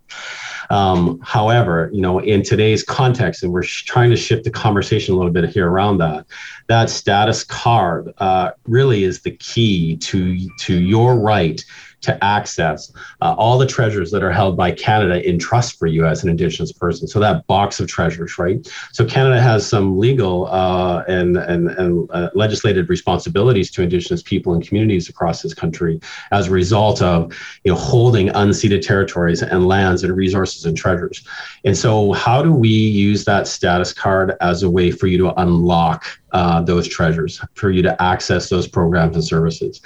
And so what we want to do, and in the context of sovereign identity as an Indigenous person, let's create a process where that status card never expires. And so currently that card expires and you've got to get a new one, just like a driver's license or a passport.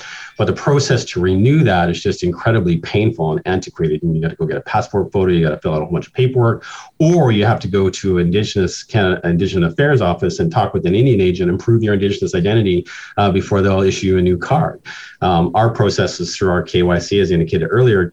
Check all those boxes, and so you can complete that renewal process in just a matter of moments, less than a few minutes. So renewing that status card and keeping it current is really a way for you to unlock some of those entitlements and benefits. So, for example, tax exemption, access to healthcare, all those kinds of things. So let's reshift that conversation. Let's talk about that card in a way that's intended to unlock the treasures that Canada holds in trust for you. Let's reinforce the concepts of sovereign identity as an Indigenous person. You never expire. You are always current. And let's use technologies to make that whole interface just a whole less problematic. Reduce cost, reduce burden, reduce strain. I mean, you do the whole thing on our app, take your own picture. We fill in all the blanks for you. Give us a few details, digital signature, and off you go. You're done in a few minutes, right? So many barriers to participation. I mean, you talked about voting and essentially democracy at a high level. You also, I think, especially for Indigenous people living on reserve, there are barriers to participation in healthcare, barriers to participation in the economy, and a lot of this has to do with, I think, the I'm not saying anything profound here, the lack of rural broadband, the lack of reliable high-speed internet across this country in many rural areas, which would disproportionately affect Indigenous people living on reserve. Is that a barrier to entry even with OneFeather? It certainly can be, and it's a good point. And I think this is part of the inequity across the country when it comes to Indigenous communities and the rest of the country, that access to digital technology and solutions bandwidth, getting on the internet is certainly a thing. And we're aware of that. And so what we've done is just create a really clean interface. So whether you're, basically, if you were even on a dial-up system, our interface would be really clean and smooth and allow you to use that technology without too much problem or accessibility issues. We also make sure that we're PIPA compliant and SOC 2 compliance, and so that we're providing all those kind of accessibility components to that interface. And I think just keeping it really clean and neat so that if your bandwidth is light or not very strong, you can still use our systems. And we've also got, obviously, security and other proficiencies in our system where if there is some interruption, you can get back on and just pick up where you left off. So we are aware of that and we design around that. But it's still one of those things that's a huge inequity in this country. And we certainly run into it from time to time, for sure. You must see with these opportunities for technology and custom fit technology. I mean, some of these projects that you're describing to us and the ones that you're working on, perhaps a change in, what's the word I'm looking for, in style of leadership or in new perspectives. I think of, for example, Chief Billy Morin that's joined us here on the show, and Enoch Cree Nation is like an unbelievable guy, and he made a comment to me. I remember a while ago we were talking about railway blockades, and he goes, maybe we'll just buy the railway. And he wasn't joking. You could tell he was not joking. And I was like, I love the way that this guy operates and the way that this guy thinks. Do you notice kind of a change in tone? Not to say that Indigenous leadership and First Nations leaders have not been ambitious in past or have not sought to create these partnerships. But, we featured, for example, a natural gas power plant that's being constructed outside of Edmonton right now, 51% Indigenous owned, a great news story. And there are more and more of these happening because I think there's more willingness and more hunger and appetite from industry to participate, and certainly from Indigenous communities as well. In the context of technology and what you're doing, are you seeing that? Yeah, man, it's a revolution, right? It's awesome. And I think, I think you mentioned this earlier, ReconciliACTION, right? It's like, you've got to take the action. So as an Indigenous folks, you've got to own it, right? And if you have but let me just caution that statement a little bit. As an Indigenous leader in this, for your community, you are always in crisis management mode in terms of your community yourself. And so, sometimes thinking beyond just dealing with the immediate needs of your members to keep them in housing, keep them sheltered, keep the food on the table, keep the power on, and provide good governance. Sometimes you just don't have the resources or bandwidth to think outside of that. But there are folks out there that are taking a lead and really owning this kind of revolution from an Indigenous perspective. And again, it's if Indigenous folks take the lead and have the ability to own this process, reconciliation and the truth about our relationship with Canada, I think will be more forefront, and we'll have a more honest conversation about that. But it'll also allow us to participate in a way that we deem as individuals, as Indigenous communities and nations, appropriate for our communities, right? And we don't pass judgment on other First Nations in terms of what they do or why they do it. We're here just to lift you up and help you do what you need to do. And I think from a technology perspective, what technology allows you to do, digital solutions, from our perspective and the way we design them, is to drive down costs for administration and governance, right? Let's remove the administrative strain. And from a cultural perspective, where I come from here on the West Coast, part of the Kwak, is when you go to the big house, or you are, in that cultural social perspective, you leave more on the table when you leave than what was there when you arrive. And so let's have let's build technologies that do that. Let's leave more on the table. Let's leave the gifts. Let's recognize that the real wealth, the definition of wealth from Indigenous perspective, is measured by what you give back, not by what you keep. And that is a fundamental shift, a difference in the way that traditional, capitalism would view and industry and technology would view the world, and even investors. And from our perspective as Indigenous company, no, we're gonna give more back than we keep. We're gonna leave more on the table than when we arrived. And whatever we do, it needs to lift our people up and do the heavy lifting, to do the work. I think to advance truth and reconciliation, but also that Indigenous story and narrative across this country. I think you might like hearing this. Hope is watching this morning on our live chat. She says, this guy's smart, sure, but even better, motivated by the right principles. What a lovely human being. Tracy says, I think it's access to hardware, software, technical know-how. Governments assume that everybody owns a smartphone and all the equipment, the tech they need, and that's simply not the case. Mike, I like this. Mike says, it's a dream, but I often wonder what our world might be like if settlers embraced the culture they saw when they arrived. That's an important comment there. Lawrence, before we thank you for your time, sometimes these are the best answers we get. If I ask you if there's anything that I've missed or not asked you about, or something you'd like to leave us with to think about today on this National Day for Truth and Reconciliation. If I could just say, I'm totally humbled by the opportunity to be here today and those few comments. And I think, this is a day where we all need to be humbled by what we know and understand to be Canada's historical relationship with Indigenous folks in this country. And I think just take a moment to reflect on that and to keep that awareness alive and not forget. This is the real crime, right? That these things get forgotten. And we can't forget. We can be stronger because of them. We can be better because of them. And if we forget, we risk losing the opportunity to be better, to be greater, to be more than the sum of that experience. And I have hope. I believe that we got here today because of a whole bunch of heavy lifting and hard work of some amazing folks, elders, ancestors. All these folks kind of lifted this thing up to this point, and we can build on that.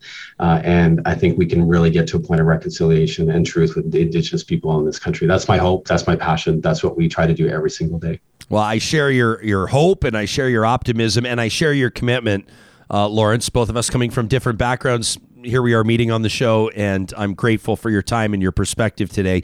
As mentioned, people can check out what you're doing at OneFeather.ca. Lawrence Lewis is the founder and CEO of OneFeather, and we're grateful to have had you join us. Thanks for this. Thank you very much. Hela Kesla. If you've been enjoying or learning from this broadcast, we encourage you to smash that like button. We encourage you to share our content, to tell people about Real Talk and what we're doing here today. You can use the hashtag RealTalkRJ, and of course, you can send us your thoughts by way of email anytime to talk@ryanjesperson.com. That's where we'll get a lot of submissions. It's where we get the majority of our submissions for Trash Talk. Another episode of that, a lively one, I guarantee it, coming up tomorrow on the show. Trash Talk is presented by the team at Local Waste, and you can learn more about what they're doing. Contact them, connect with them for a bin in Alberta, in Saskatchewan, on their website, localwaste.ca. They've been family owned and operating proudly, keeping it local for more than 25 years.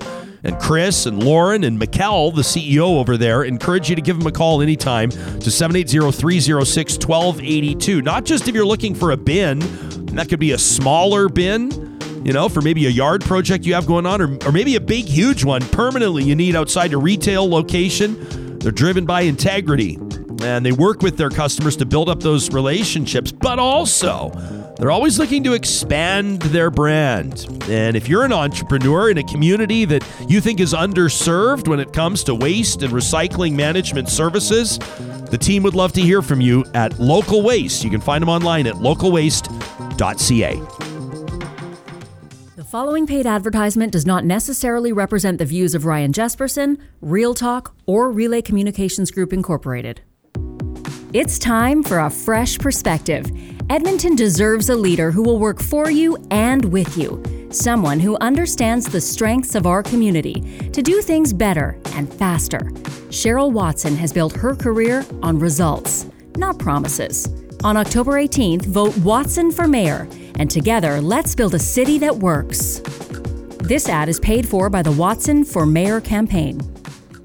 Want to encourage you, if you live in one of the 16 Alberta communities that has a Friesen Brothers, to check them out. This week, right now, they're proudly featuring Leffers Brothers Organic Alberta-grown carrots.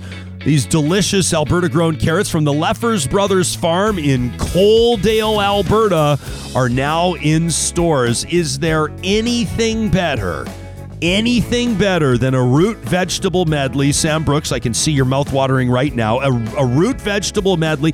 Carrots, to me, tossed in olive oil, some cracked pepper, some sea salt in foil, either nestled into the embers of a fire or perhaps on the barbecue or even baked in the oven. Am I torturing either of you right now?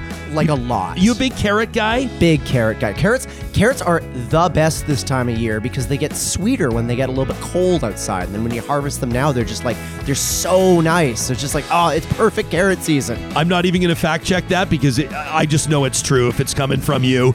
Are you a big carrot person, Hoyles? I love the romancing of the food over there. And can I just say, I did not tell Sam Brooks he would be put on the spot to give us a science lesson on carrots. He just can do it. He can just do it. Are you a big carrot person? I love them cooked with some butter and salt on them. Oh my gosh. Right? Mm-hmm. What about raw carrots? Yes. Yeah. I don't like the big ones that you have to really... No. Bugs Bunny on? I don't want to do that. No, I agree. I need to be able to snap. You need the Leffers Brothers Organic Alberta-grown carrots. Precisely. At Friesen Brothers. Just what I need. Alberta-grown, Alberta-owned for more than 65 years. And also a huge shout out to our friends at Sherwood and St. Albert Dodge Jeep. I wanted to draw your attention today to their websites. You can link to them from our website under the sponsors tab at ryanjesperson.com. Yeah, they've got new trucks and new Jeeps and as many as they possibly can right now. Inventories are low across the country. They've got better selection because they can share their inventories and they have buying power. They're kind of the big dogs, you know what I mean? Sherwood, St. Albert Dodge Jeep, but their pre-owned selection is what I wanted to draw your attention to today. They've got 25 pre-owned Rams in stock at Sherwood Dodge alone. They've also got pre-owned vehicles, Dodge cars. Of course, you're talking if you're a Mopar fan. The Jeeps, Audis, Chevys, Fords, GMs, Hondas, Hyundais. I haven't even said these names before on the show because we've been so brand loyal, but that's the thing with their pre-owned selection. They've got a ton of them. They got a Benz in stock, some Mitsu, some Nissan, some Volkswagen, some Toyotas, and more. You can browse their selection online or you can visit them in person. Everybody's masked up, keeping safe distances, sanitizer at the door. I know because I was in St. Albert Dodge just the other day. You tell them that Real Talk sent you when you pop in and say hi. Well, we thought today that maybe we would observe a stat. Maybe we'd take the day to ourselves to think and reflect, and we will as the day goes on. But it was important to me, and it was important to us as a team that we put this show together as a venue and as an opportunity for us to have some enlightening and important conversations about reconciliation and ReconciliACTION. I wanted to put you on the spot, editorial producer Sarah Hoyles, by thanking you for what you've done today. This show has been your work, and you've done an amazing job. The guests have been across the board fascinating, enlightening. Dr. James Makokis getting choked up out of the gates today is something that I don't think any of us will soon forget.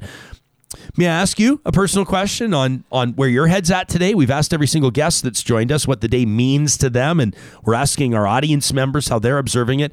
I mean, aside from this enormous contribution that you've made to drive dialogue here, I mean, thousands of people will be hearing these interviews. How about you personally? I don't know, Ryan. I just really want to listen. Yeah. Today, I don't think that I need to amplify my voice today. I appreciate that. Sam, how about you? Where's your head at? How are you approaching the day today? We all put on our orange shirts. We've done our part there. But of course, it's so much more than that. Yeah, the orange shirt is kind of just, it's like a piece of clothing. It doesn't actually really mean anything unless it has some meaning behind it. I came in today's show thinking that we'd have a lot of difficult conversations and it would be really, really reflective. And I'm really inspired. All three of our guests just kind of hammered it home to me that to make reconciliation work, we need to work with Indigenous peoples, and we need to listen to them, and we need to share their stories, and we need to get out of the way. I've been thinking about the Truth and Reconciliation calls to action for a while, and I think that one of the things that we get caught up in is checking boxes and keeping stock and treating this document like a checklist. Like, we do all these things, and then that's it. We've achieved reconciliation, and it's not. It's a journey. It's going to be several years of sharing stories and learning and getting things wrong a lot. Yeah. And understanding that and keeping the dialogue open and keeping moving forward. So that's what I'm thinking about today. I appreciate that, Sam. I appreciate everybody that chimed in on Twitter as well and on our live chat asking you what are you doing to infuse meaning? That's how I chose to word it. We could have said it several ways, but how are you infusing meaning in today? Politicos in Western Canada will know the name Peter Pilarski. Peter says, since it's new, this National Day for Truth and Reconciliation says it's new and many of us don't know exactly what to do. Says Peter, I'm going to spend some time reading social media posts from Indigenous community and business leaders that are taking the lead. Peter says, my goal today is to read and learn what I can. I like this from Mrs. White, who chimed in, says, today I'm going to reflect and act. And I'm going to donate 1 day's pay. I'm going to give 1 day's pay. And this is an interesting initiative on Twitter. You can check out the account at Give 1 Day's Pay. At Give 1 Day's Pay. Reflect, then act. Encourage you to give 1 day's pay to support Indigenous projects, movements, organizations, and nations. And you can check out more at onedays.pay.ca. Appreciate so many of you pointing us in different interesting and informative directions through the course of the day today. This is an engaged audience, to say the very least, and we're always so grateful for that. If I can take us to just a bit of a lighter arena for a moment, our live chat is also delivering on carrot recipes. And James checked in to let us know he prefers his carrots raw. I don't think there's a right or wrong answer here. As a matter of fact, I'm quite happy oftentimes in the same day to transition between cooked and raw carrots. Jen is suggesting warm cooked carrots with melted butter and brown sugar. For more of the sweet, not the savory, but the sweet. The sweet, the savory. That's, again, when we're talking about fall, we're talking about autumn. Autumn, such a beautiful word. ARF is reminding us of shredded carrots in a sub. Obviously, like a Vietnamese sub. Oh, yeah. Shredded carrots. Are you kidding me? Sharon's saying roasted all the way. Scott says, there's nothing better than picking fresh veggies from the garden and then eating them for dinner. I agree. I love the people you'll come over, be able to, remember we used to be able to go over to people's houses for dinner? How great that was. I can't remember that, guys? No, I don't. You'd be like halfway through a garden salad and then they'd be like, I picked it all today out of my garden. And there's nothing like the smile that comes with that. You did it. Mike says, one of my favorites as a kid, steamed carrots with a drizzle of honey and a sprinkle of mint.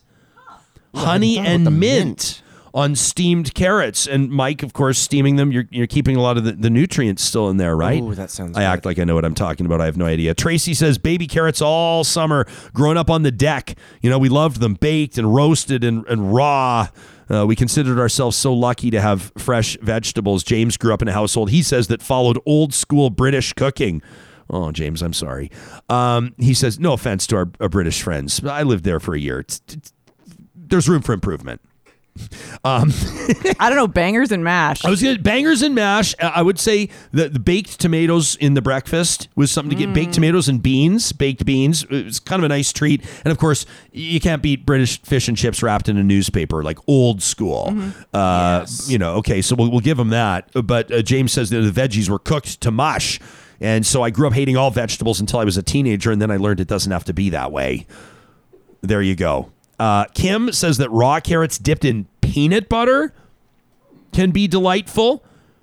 Les says carrots are a natural dewormer for dogs. I don't know. We'll have to check with Grand Dog Essentials. Have to check with the team at Grand Dog Essentials. They're slated in for tomorrow's show, so this one's for free. The promo code Real Talk will get you 10% off your first time order. That one's for free because we love you guys. And Fatima says, Fatima and I are seeing eye to eye on this one. I was going to wait. I was going to drop this bomb right at the end. She says, I only like my carrots in cake. To me, a good carrot cake with raisins. I was about to ask. You knew it. You knew it was coming. A good carrot cake with raisins and a disproportionate amount of icing. You've got that sort of like, it's not like a, what is it? Like it's not a buttercream. It's like a, how do you describe it? It's cream cheese. Thanks, guys. Thanks. Oh my gosh. I got you. I know you guys got me. I know you do. People are now piling on British cuisine. I better get out here before I start a fight. That was not my intention. Let me remind you that at westworld.ca, Westworld Computers right now, you have an opportunity not only to, of course, check out the brand new iPhone 13 and the iPhone 13 Pro, which I've got my eye on, if I'm going to be honest with you. I feel like it's not... I've never been the guy that has to have like the latest tech, but the way that everybody's talking about this iPhone 13 Pro and what it does, in particular, the camera...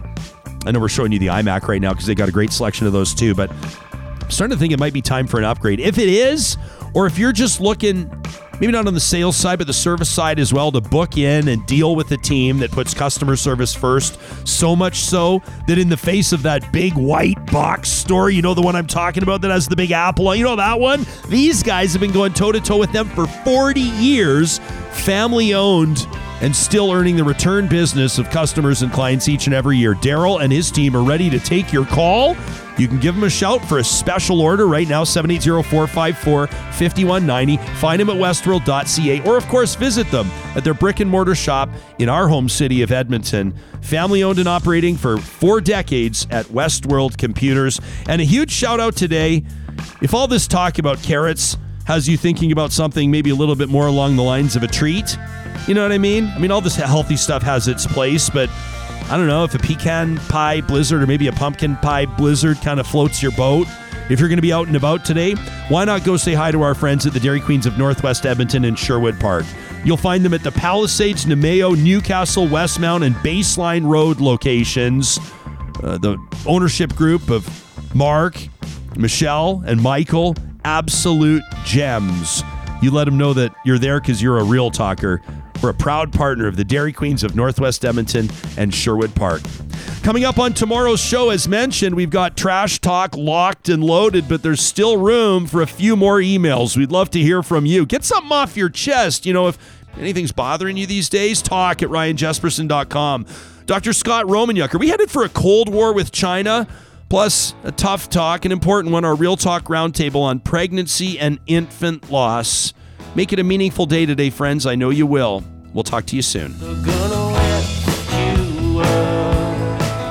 Real Talk is hosted by Ryan Jesperson, editorial producer Sarah Hoyles, technical producer Sam Brooks, managing director Josh Dunford, account coordinator Tanya Franklin, merchandise operations Katie Cook-Chivers, website design Mike Johnston, voiceover by me, Carrie Skelton. Real Talk's editorial board is Supriya Dwivedi, Ahmed Ali, Ann Castleman, Corey Hogan, Julie Rohr, Harmon Candola, Catherine O'Neill, and Chris Henderson. Real Talk is recorded in Edmonton, Alberta on Treaty 6 territory, the traditional and ancestral territory of the Cree, Dene, Blackfoot, Saulteaux, and Nakota Sioux, home to Métis settlements and the Métis Nation of Alberta. Real Talk is the flagship property of Relay Communications Group Incorporated. All rights reserved. For more, check out ryanjesperson.com.